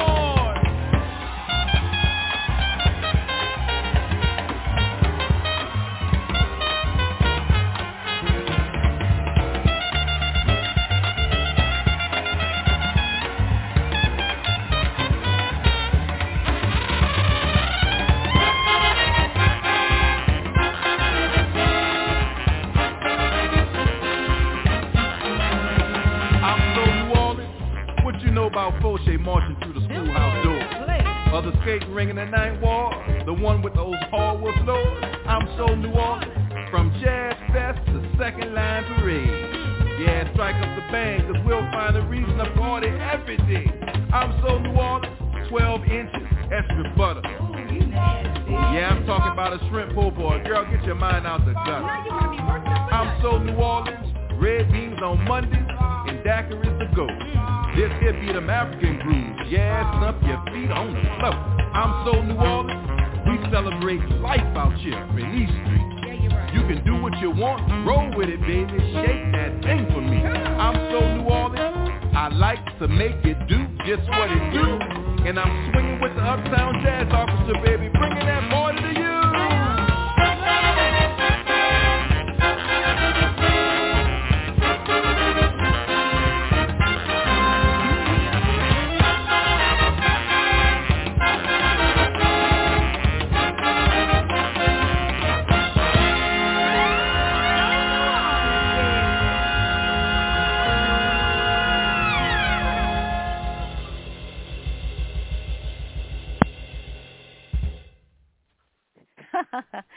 That was So New Orleans from Jazz Party, Delfeayo Marsalis. Celebration of the resilience and legacy that is New Orleans. And we are so excited to be continuing our conversation with Louis Jordan, who's going to be having this wonderful concert with Music at Large, featuring a whole lot of phenomenal folks, and I'll let him tell us all about it. Good morning, Louis. Thank you so much for getting up so early. Good morning, Wanda. To talk about this great concert coming up on the 27th at Freight and Salvage in Berkeley. Yes. Next Monday night at 7:30. Yes, coming up quickly. Mm-hmm. Yeah. It's been we've been working on it for a while, and it seemed like it was in the distance, but then here it is. Now here it is. It's weird. Yeah. You know, I was so much listening to what Delfeayo was saying and what you were saying, talking, that at a certain point I realized, oh, wait a minute, I'm supposed to call in.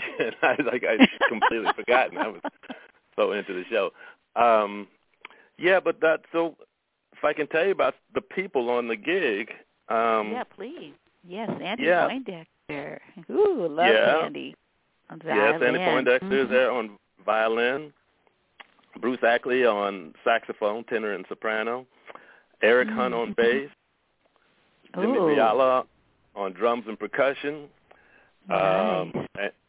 And we are featuring, two people we're featuring on poetry. Tarita McKell will be joining us, and Pearl Ubungan will be a movement artist on that night. Nice. Wow, it's gonna be like, you know how a long time ago, you know, like when people, there will be a dancer, there, like, as a part of, you know, the program, and there will be poetry, and then you'd have the music, the live music. It wasn't like every now and then, or like for most ensembles, there will be all of that stuff. So it's like you're going back. Yeah, you're right. Back well, no, it's not. I'm going back. I've never left, I guess. You know, it's like, as they say, it's all on one plate. You know, like some of us like it all on one plate, and that's where I'm coming from. I mean, it's, as far as I'm concerned, you know, when you had to go one place for dance, another place for music, another place for poetry, I mean, that's somebody. I would say that's somebody doing that to us. You know, it's like, hey, we do it all. Why can't it all be in one place and, you know, present it as, you know, in the same time? So we're all you know, we're all coming from the same creative spirit, and I think when you see all of the different forms together, it makes a lot of sense that it all works together. Yeah, and then you call it critical mass. You know, what is that critical mass? I mean, there are a lot of different definitions for critical mass. How is critical mass in relationship to you know, this ensemble that you pulled together for Monday, September 27th, 7:30? Again at Freight and Salvage, 2020 Addison Street in Berkeley. You can get your tickets at The Freight. And if you don't know how to spell it, let me do it for you, because I get mixed up on the E. I'm sorry, no, you can't get through the Freight? through The Freight. Through Eventbrite. You have to do Eventbrite, yes. Or you can do it at the door. Right, yeah. So, but you can find all that out if you go to the website. Yes. Yeah, so back to this critical mass. Yeah. Yeah, well, I guess my sense of it in terms of this is that critical mass is, to me, my understanding of critical mass is at a certain point at which there are enough people. I mean, it doesn't have to be people, be some other category, but I'm talking about people. There are enough people on the right, you know, on the right wavelengths. You know, we're not talking about little fringe 2 or 3 people here, 2 or 3 people there, but there are enough of us that are in sync that we can recognize ourselves and we can make a difference. And so that's roughly the idea that I was thinking of. Yeah. I gonna read your bio, and just in case people haven't heard you on my show in a while. I'm not sure when we were last in conversation, because, you know, whenever you send me something, oh yes, come on the air and talk about it. Right. I can't remember either. Right, it'll come to me though. Yeah. Yeah, I just think about how you know, this is you know, the Freight is open, you know, for live audiences and live music. You know, there are some stipulations around it, but for a lot of people, they haven't been inside of a venue in a long time. You know, to hear music, to hear like live music, and to be, you know, even if people are distanced in the seats, but to be in the same room with other people at an art event, like what? Yeah. You know, like culture shock, like, oh my goodness, how do we? Yeah, I mean, we're just like virtual everything, and this is actually gonna be live. Like, you're gonna be there with these artists performing, and have other people in the audience not on the screen, but actually sitting in the venue with you, like you could look out and see how, your impact on some flesh and blood folks right there. Like, whoa, that's going to be pretty amazing. You're right. It'll be surprising. Some of us I don't think I've performed yet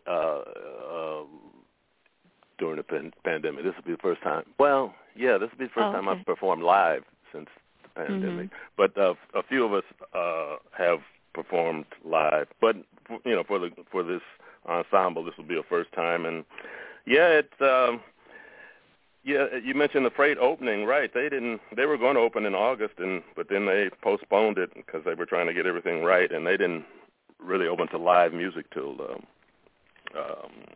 September 9th. So it's all pretty fresh. Oh, yeah, it is. It really is, yeah. And so, you're a saxophonist, but you're also a poet. And you have a continuing focus on creative structures for improvisation, working with artists from a range of practice, dance, poetry, theater, visual arts. I was just thinking, only medium you don't have is someone painting, some live painting going on while you're performing. Well, I have done that and hope to do that again. Yes.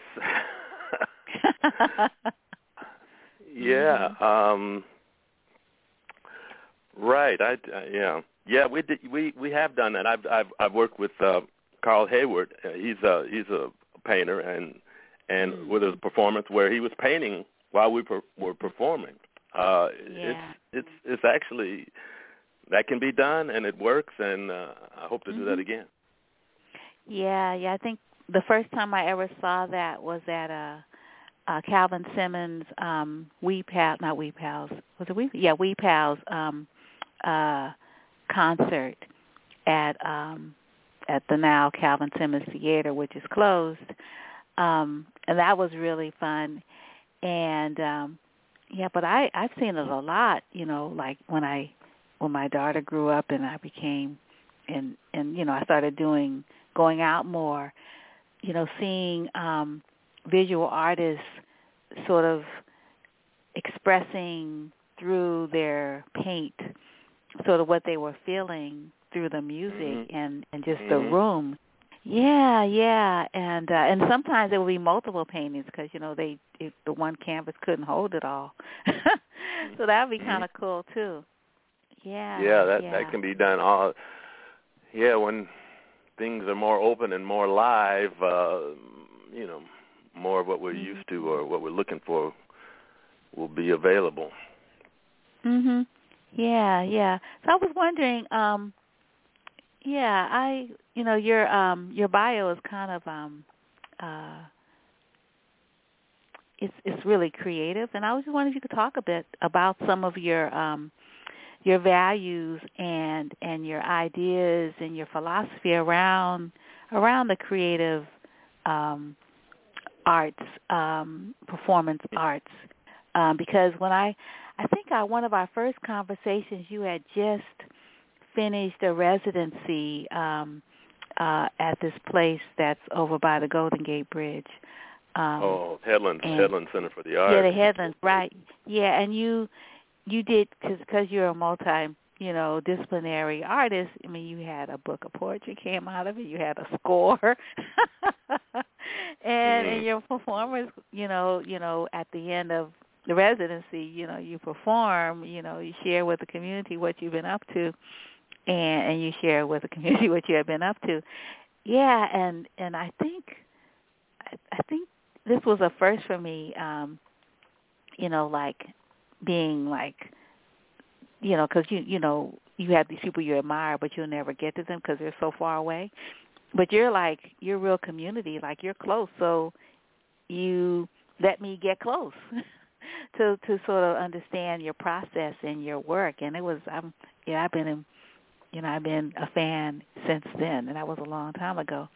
So you could talk a little bit about, your ideas and what's going to happen on Monday. Right. Well, I always am into talking about art because it's and I like to tag on to what you were talking about earlier with Delfeayo, and he said some things that really caught my ear. And one thing he said, those who can do should do, and yes. I support that. And that's but he also said that he's looking for what I can contribute. And, we can't all do everything. Somebody might want to be a great speaker, but they can't stand in front of an audience, or somebody might want to, you might, all sorts of ways you might want to help the cause, put out positive energy to help collaborate with people and contribute, but you have to find out what works for you. And I tend to be a pacifist, and so art works better for me than weaponry, or you could look at it as art is its own form of weaponry. And I feel that, there is a struggle going on. You and Delfeayo covered a lot of ground that I think was good. That it's real. It's real. The work that needs to be done, the opposition that we face, that's real, and we have to do something. And we each have to do what we think we do best to have the effect. It's not just enough to say, well, I support this or that, but I can't do anything. No, I think everybody can do something, but you just have to be clear what it is you can do, and what works best for you. And in any case, for me, I find art, and with music as the lead voice in that art, is what I feel I can do. That's what I've devoted myself to, what I continue to strive to improve on and get better at. And to me, for art to be effective, it has to be strong. It has to be strong. You have to challenge yourself. You have to challenge other people. Because this is power conceives nothing without a demand. So we have to be ready to demand it. We have to be in a challenging mode, and to do that, you have to have a strength of spirit. You have to have a conviction, and I think the art that I'm interested in is the one that helps strengthen the base. One way I thought to put it, I don't know, this might not work all the time to everybody, but I like the idea of preaching to the choir. It's like, the choir needs it. The choir needs some support. People need to know that they're in it together, that we're listening to each other, and we're all looking forward, trying to do positive things. So in terms of, let me get specific. In terms of performance, first of all, I think anytime you are stepping out of categories, that's generally a positive step, because the forces, the context we're in is like for everyone to sort of categorize themselves. Well, I do rap, I do bebop, I do R&B, I do this. And, of course, some of that is because of the commodification, and that's what sells, is to be in a category. So I think of it as a positive step to challenge that, and to say, well, you come check this out for what it is. We don't need to tell you that it's music, or that it's poetry, or that it's dance. You'll get all of that in one place and experience that in one time. So that's what. In our event coming up, music is at the core of it, because that's where I'm coming from. But as you said, I do poetry also, so that I'll be bringing that. But Tarita will will be contributing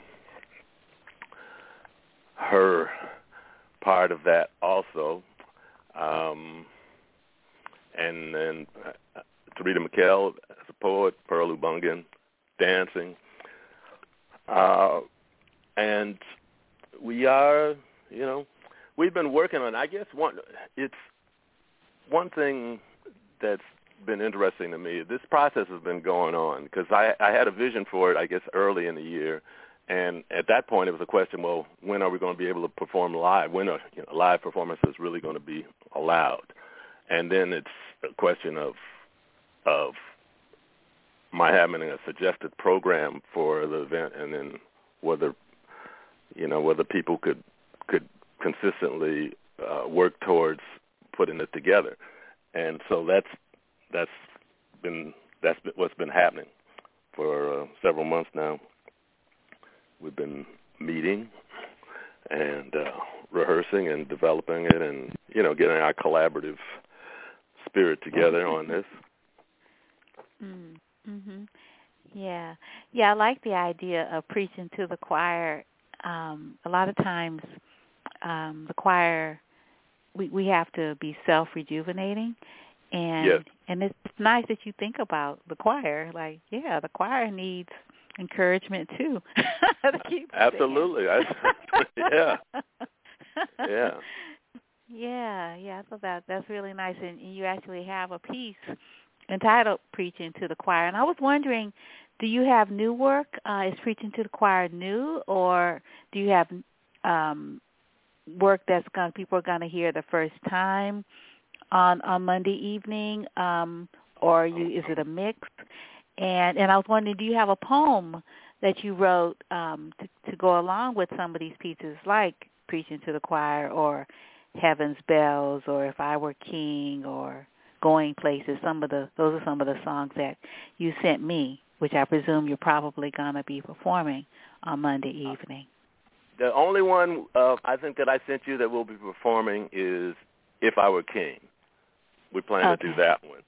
But most of what we're doing is will be new because nice. we're taking this into the studio in a couple weeks. So this will be this is a sort of last step before we go into the studio with most of the material. But then I added two of the older ones. "If I Were King" is one, and there's a poem that I could read that we're going places. We're not going to be doing that one, but I could read that poem. But there's another poem that I'm going to read that we are going to be doing. Are you suggesting I read that one? I can do that. You can do both. You can do whatever one you want now, and you can do another one later. Okay. So let me do this one. This one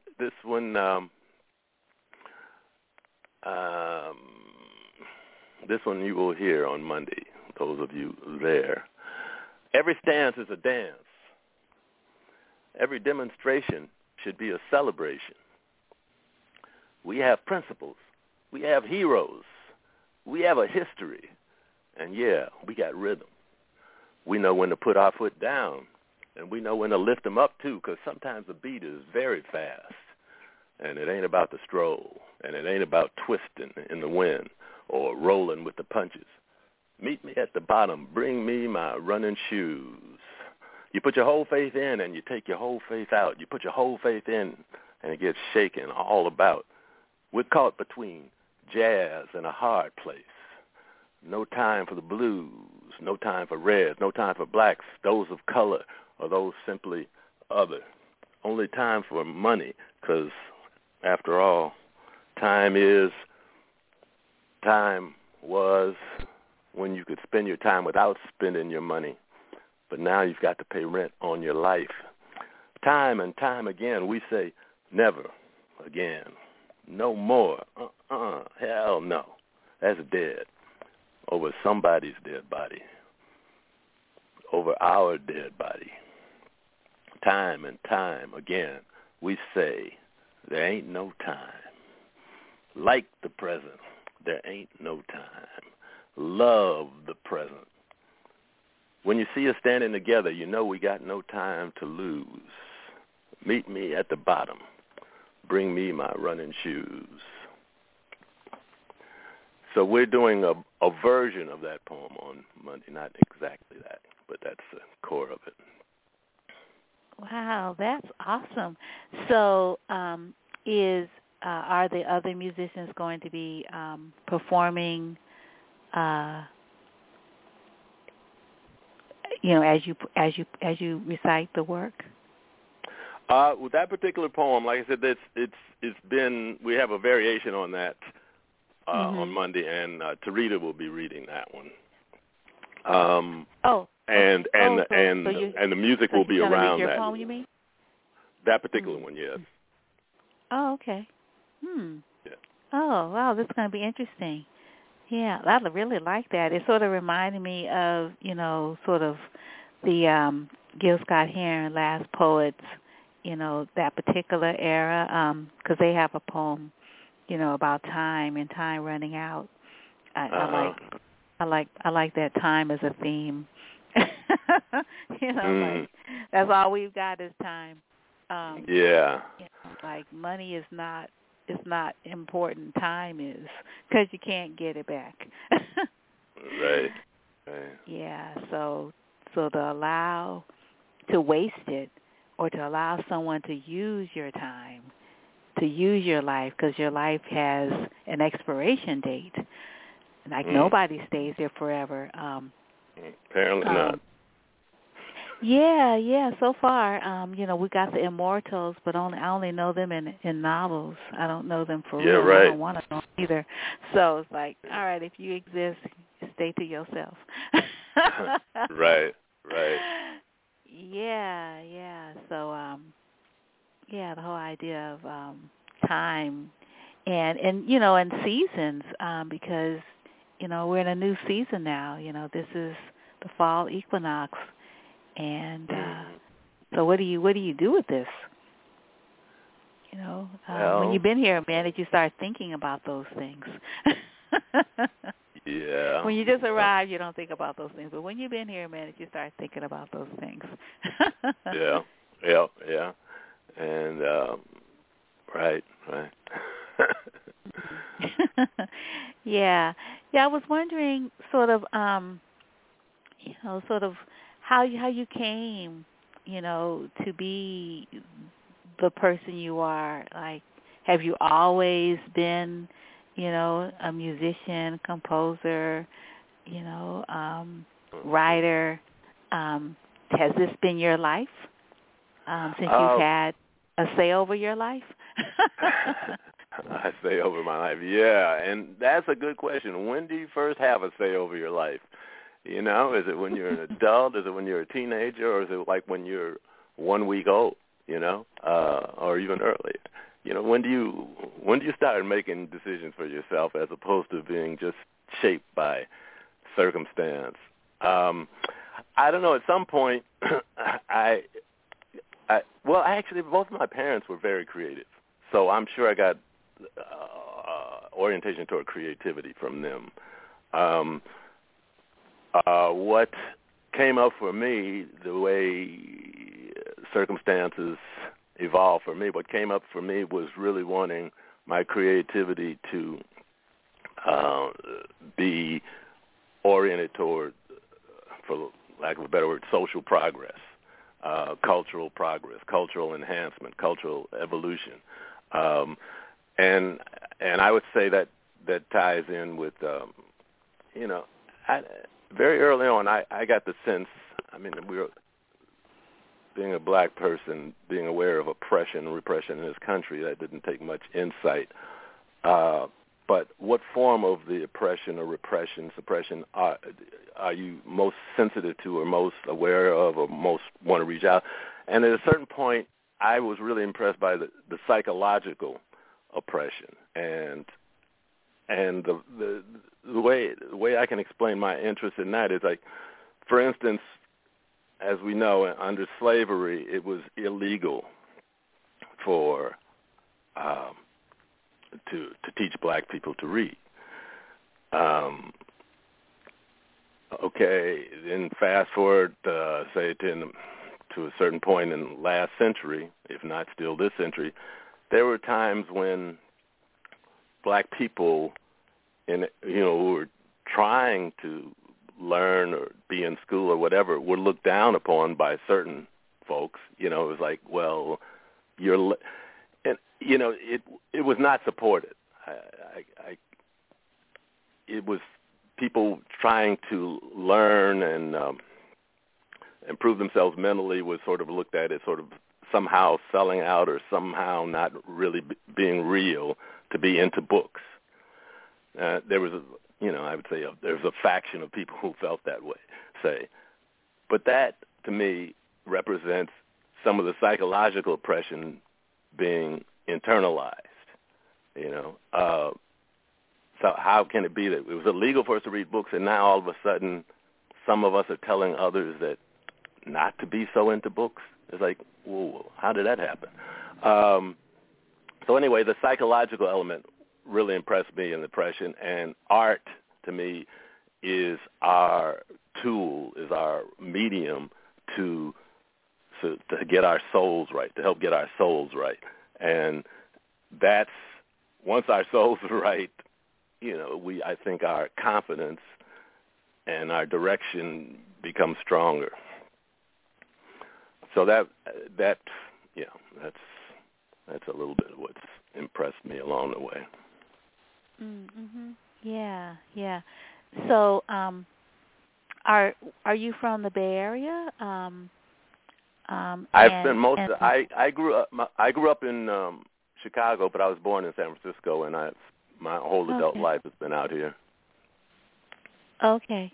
Well, Chicago has its own, like, wow, you grew up in Chicago. There's like so much great, history and culture in Chicago. A lot of history and culture and a lot of depression too. I'm so happy not to be there. Oh, really? Oh. Yeah, I mean, I have good friends there. It's like all the best for people who've been able to withstand there. But I mean, you talk about psychological oppression and talking about people oppressing one another. It's just. I mean, that's what I think of Chicago. I just think of people just being so down that they're looking to bring you down. That's anyway. Yeah. Right. Well, I'm obviously glad you that's found not for everybody. That's not for everybody. And in the midst of that, a lot of good art was created. Mm-hmm. Of course, you can go back to the blues, but you can go back. For me, I'm thinking the art ensemble, the AACM, all the good music that came out of there. I mean, that came out of the cauldron. All that good music and good art came out of the cauldron of what Chicago it was and still is, probably. Mm-hmm. Yeah. Wow. Yeah. Wow, I'm really happy that this concert is going to you're going to make an album from it. So then, at some point we'll be able to play it. Won't be live, but we'll be able to sort of get our charge, so to speak. Yeah, right. And that reminded me. That's when I was on your show before. It was I had a CD just come out then. I forget which one, but that was what it was. That was when I was here last. Mm-hmm. Right. Yeah. I appreciate you inviting me on, Wanda. Oh, no problem. So, have you performed with these artists before? Any new collaborations in this ensemble that you put together? Well, the CDs I've done recently. Jimmy Biala, I worked with him before. I've worked with him for a number of years. Eric Hunt, Olin Eric Hunt, I've worked with him a number of years. Sandy was on the last two CDs I worked with. I've never recorded with Bruce Ackley before, but he and I played together way back. We had a trio it was the sound clinic with George Sams, Bruce Ackley, and myself. But this is the first time we're recording. So it's I mean, there's a lot of history among the musicians here. Yeah, cool. Well, it's going to be really awesome, and I'm not doing in-person anything this year, so I will have to wait for the CD to come out. Yeah, so you're taking it cautious, huh? You're not taking any chances with it. No, I'm still distancing, going into a second year. Yeah, it is more than a notion, this self-imposed isolation. But really, really happy though that you're making this art, which is sustenance for our souls. So, for those that'll be in the room, they'll get it right away, the meal, unfiltered, and then for those of us that aren't in the room, we'll get it in another fashion that has a little bit more longevity than the one that we're in the room in our memories. Although, if you keep the memory, then it's got just as much longevity. And you'll notice the difference, I saw it live, and then you listen like, oh, yeah, there's a difference. Yeah. So I was thinking, once we conclude, maybe playing Preaching to the Choir, since we talked about it. And you mentioned that If I Were King, you all are going to perform that? Yes. On Monday? Okay. All right. Okay, cool. I really like the idea of Heaven Spells. Are you doing any poetry in any of the pieces? Yeah, I have. There's poetry in If I Were King, but I have a couple. There's one poem that Tarita and I'll do together, and there's one somewhat short poem that I'm doing by myself, but she's got the majority of the poetry reading on this gig. And we're actually going to, not to give it away, it could be a surprise, but who knows? We're going to read she's going to read a poem by Reginald Lockett. Now, one thing is, you know about Wordwind, of course, with Reginald Lockett, Brian, Q. Arhan, and myself. And we love Reginald. Yes. I shade his memory. Yes, right. And so, Wordwind was around for a while, and so on this particular occasion, I was thinking about honoring him. There's I try to honor all my influences every chance I get. And so there's one poem by him that Tarita's going to read that it should be very interesting. Oh, nice. Yeah, I love all of Reginald's work. Do you want to conclude our conversation with another poem? You mentioned two, and I said, well, you can do both. Let me give you.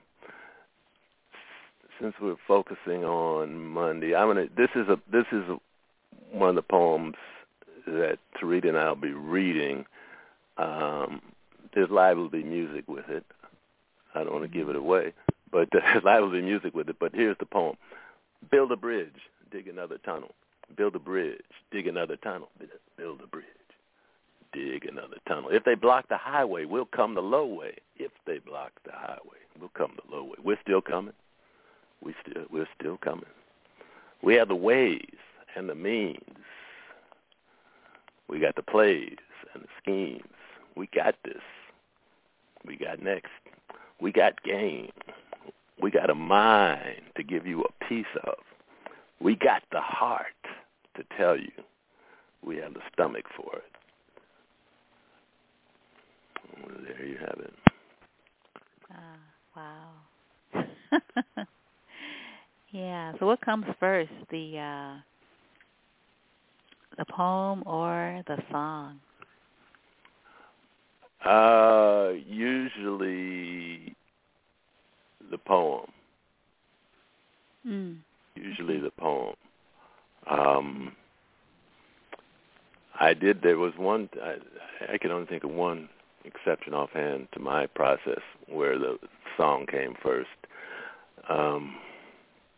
It depends. If I'm just thinking poetry, maybe I'll write a poem, but then if I think, the performance coming up, might be nice to see how this would fill out if music was involved in it, and then I try to arrange some music around it.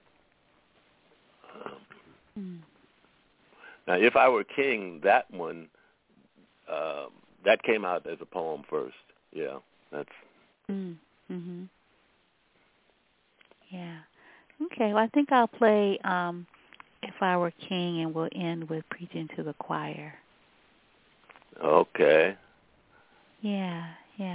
So, is there anything else you want to share that we didn't get a chance to touch on about this upcoming concert or anything else?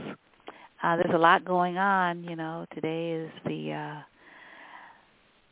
fall equinox. There's a protest around immigration and the way that, U.S. immigration and how they're responding to Haitian and other people of African descent who are trying to get to this country. I mean, it's a whole other thing, racism and immigration. Yeah. And not to mention, all the all the wars that are going on presently. Right. Yeah. There's a lot going on. So, like back to what we were talking about earlier, it's like just, many people on many fronts making contributions, and I think it's important just to make sure that each one of us makes a contribution we can at the strongest level we can. Mhm. Yeah, that's a nice picture of you on the Eventbrite. Really, really nice. Look really transcendent. Yeah, I see that. It's like, yeah, right. That was actually, I have good memory of that. That was taken in Berlin, actually. Yeah, no, only thing is I just encourage people to come, and if you have any doubt about how they're treating the audience there, you can contact, if it's not on their website, you can call them and just get information, because I believe they're requiring all the audience to be double vaccinated. But anybody intending to come should check that out for themselves. And if you are double vaccinated, then they're going to want to see that coming in the door. So they're running a tight ship there in that way. So just know about that and look into that. Anyone coming, and I hope we've reached some people who will come. The more, the merrier. Yeah, critical mass. Yeah, it's good to know that you're not alone, and there are folks upholding the mass. The majority. Yeah. Well, you keep up the good creative work, Louis. It's always a pleasure to speak to you. I know it's going to be phenomenal, and you'll let me know, I'm sure, when the product comes out. Yes. Yeah. I wish. Yeah. I wish there was a streaming option to most of these live events. It doesn't have to be free, because then those of us that can't come physically could still be in the room and get that charge. It's not quite the same, but yeah, I know. Pretty good. I looked into that for a minute, but it's that's the level of complication and expense that I wasn't ready to take on. I actually probably more the complication than the expense. Getting the getting everything set up, and that just seemed too difficult to do. We are going to get it videotaped, but we're not going to stream. It's not going to be streamed live, though. Mhm. Yeah. Well, that's cool. Maybe at some other time. Yeah. Because I'm sure this isn't going to be your only performance. So, yeah, maybe at another one in the future. Yeah. I hope better days are coming, but it looks it's a little dubious, though. I mean, because I just saw today about another variant they're talking about. It's like something's happening here. Yeah, they're talking about another one. Yes, they are. Oh my goodness! Because I know there's two, but really, another which one? Which one? Well, well, that would wow. I don't know. There's a lot to read up on that. And of course, people have different takes. You know, some people don't believe in vaccines. We know, and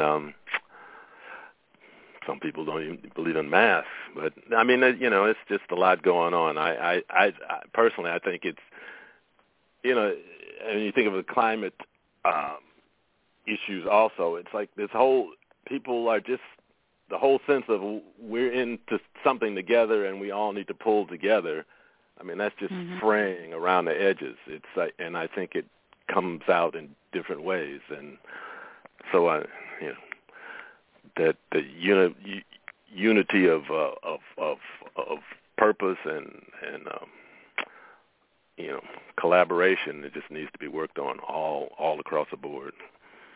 But Wanda, again, thank you very much for having me on, and for you too. I hope carrying on the work, the creativity. I mean, it's you're definitely I know a model for folks in terms of being consistent and putting out the word on a regular basis. I mean, that's what needs to be done. So, thank you. So thank you, Louis. And, you're quite welcome. And thank you. And we're going to play If I Were King, and then that's going to be followed by Preaching to the Choir. And we're going to go out with John Coltrane's Equinox, just because today is the equinox. So folks should look up. The moon is full. All right. Take good care. Be safe. All right, you. Bye. Bye. Peace and blessings.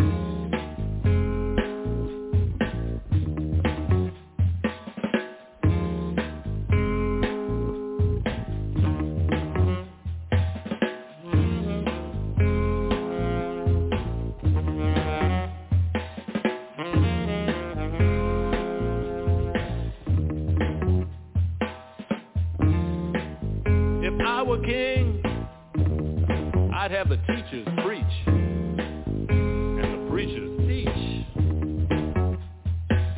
If I were king, I'd speak truth to power.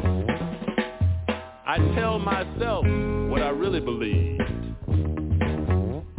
even if it made me uncomfortable.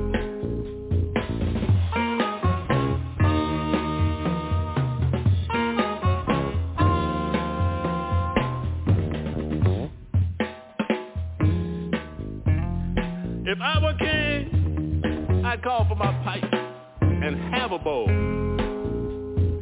while listening to BB, or the Queen of Soul, to the Count, the Duke, or Nat King Cole.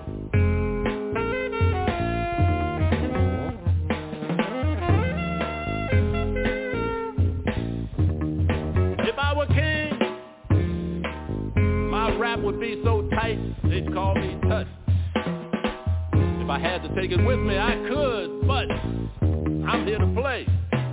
So I'll stick and stay, dreaming by night and dreaming by day. However I want it, I'll have it my way. I'll do as I do, and walk as I say.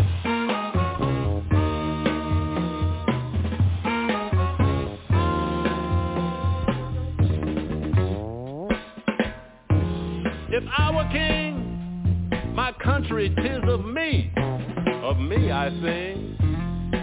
I've got my own little world here on a string. Wherever I am, I'll call home just to hear freedom's special ringtone. Wherever I sit will be my throne. Whenever I laugh, I won't be alone.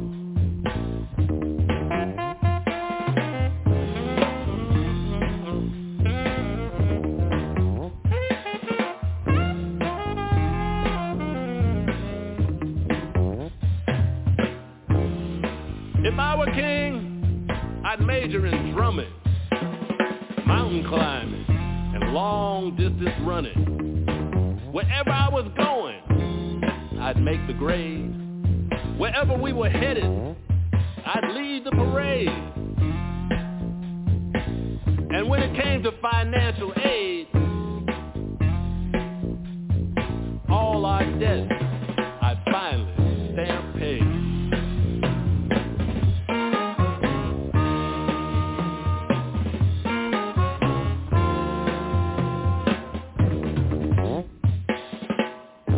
If I were king, love would be in the air, in the water, and in the earth.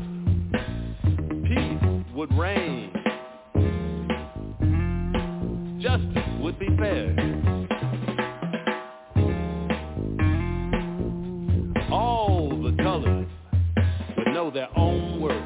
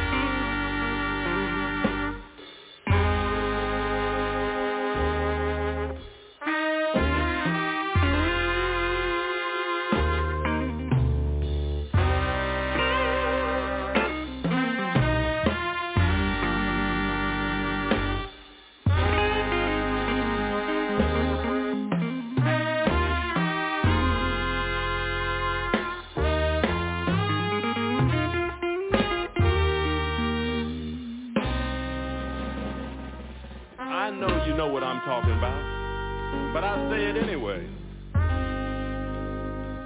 Sometimes, trying to reach out, we forget to teach in. We work to convince somebody new and neglect to encourage folks who've always been true.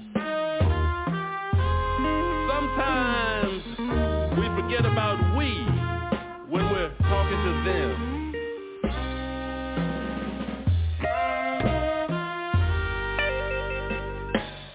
I know you know what I'm talking about. When our voices come together, we might not be on the same note, but there's a blend. We can all sing together, but we don't have to all sing alike. Amen.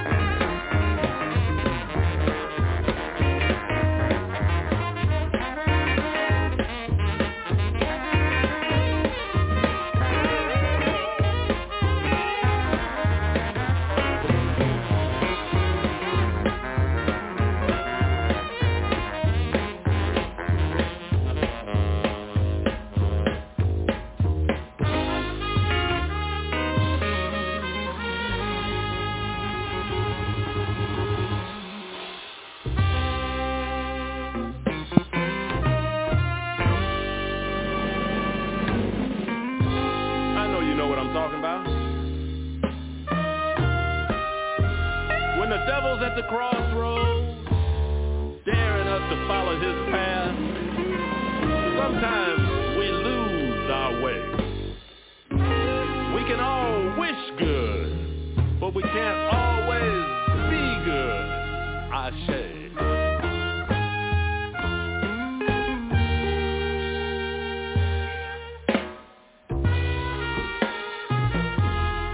Just like our hands get bruised when we're digging for our roots, if we want to take things higher, got to reach into the fire. We can always do our best, but it's not always with finesse. I know you know what I'm talking about, but I'll say it anyway. Seeing the world as it is, knowing ourselves as we do, to what above could we aspire than preaching to the choir?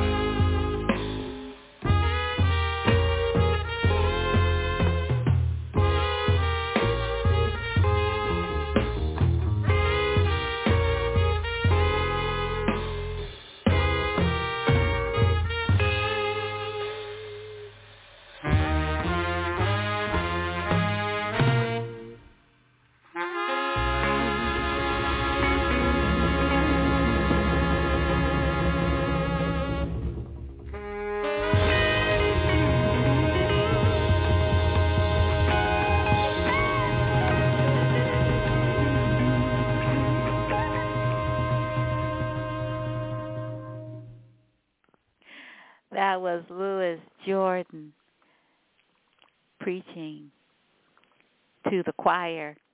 Yeah, we need some preaching directed at the choir. That was really lovely. And so if you are vaccinated, definitely, and you're going to events, Monday night at Freight and Salvage is going to be a really wonderful event. Freight and Salvage is located in Berkeley. The show starts at 7:30. You can get tickets at the door. You can also get them on Eventbrite in advance. This weekend is the Dancing with Poetry Festival, and it's virtual. And you want to know more about that, go to wandaspicks.com or look up Dancing Poetry online at their website. I wanted to close with a happy birthday to Miss Betty Reed Soskin, who is the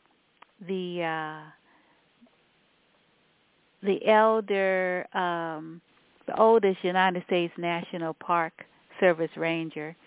And there was a movie that came out honoring her and her work. And there's going to be a play that SF Backhoe is going to be debuting October 16th and 17th. And so that should be really nice. But just wanted to wish her a happy birthday, 100. That is no joke. And I also want to wish a happy birthday to Miss Anita J. Black, who made 100 as well this year, last month, August 23rd. And she was born in Salinas, California. So happy birthday to our two elder sisters. Miss Anita Black was, I don't know if she was the first nurse at Highland, first African-American nurse at Highland General Hospital, but I think so. And her mother is a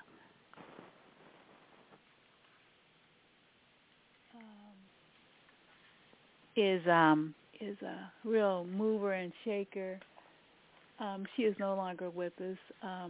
Frances Albier. There is a community center named after her in Berkeley. So, and you could look her up in the Smithsonian Museum of African American History. There's a whole big archive there because Miss Black donated her mother's archive to that museum. So anyway. All righty. Thanks so much for joining us for another edition of Wanda's Picks. We'll have another live show on Wednesday of next week, and we will be rebroadcasting this show on Friday. You take good care. Be safe. Peace and blessings. And happy autumn.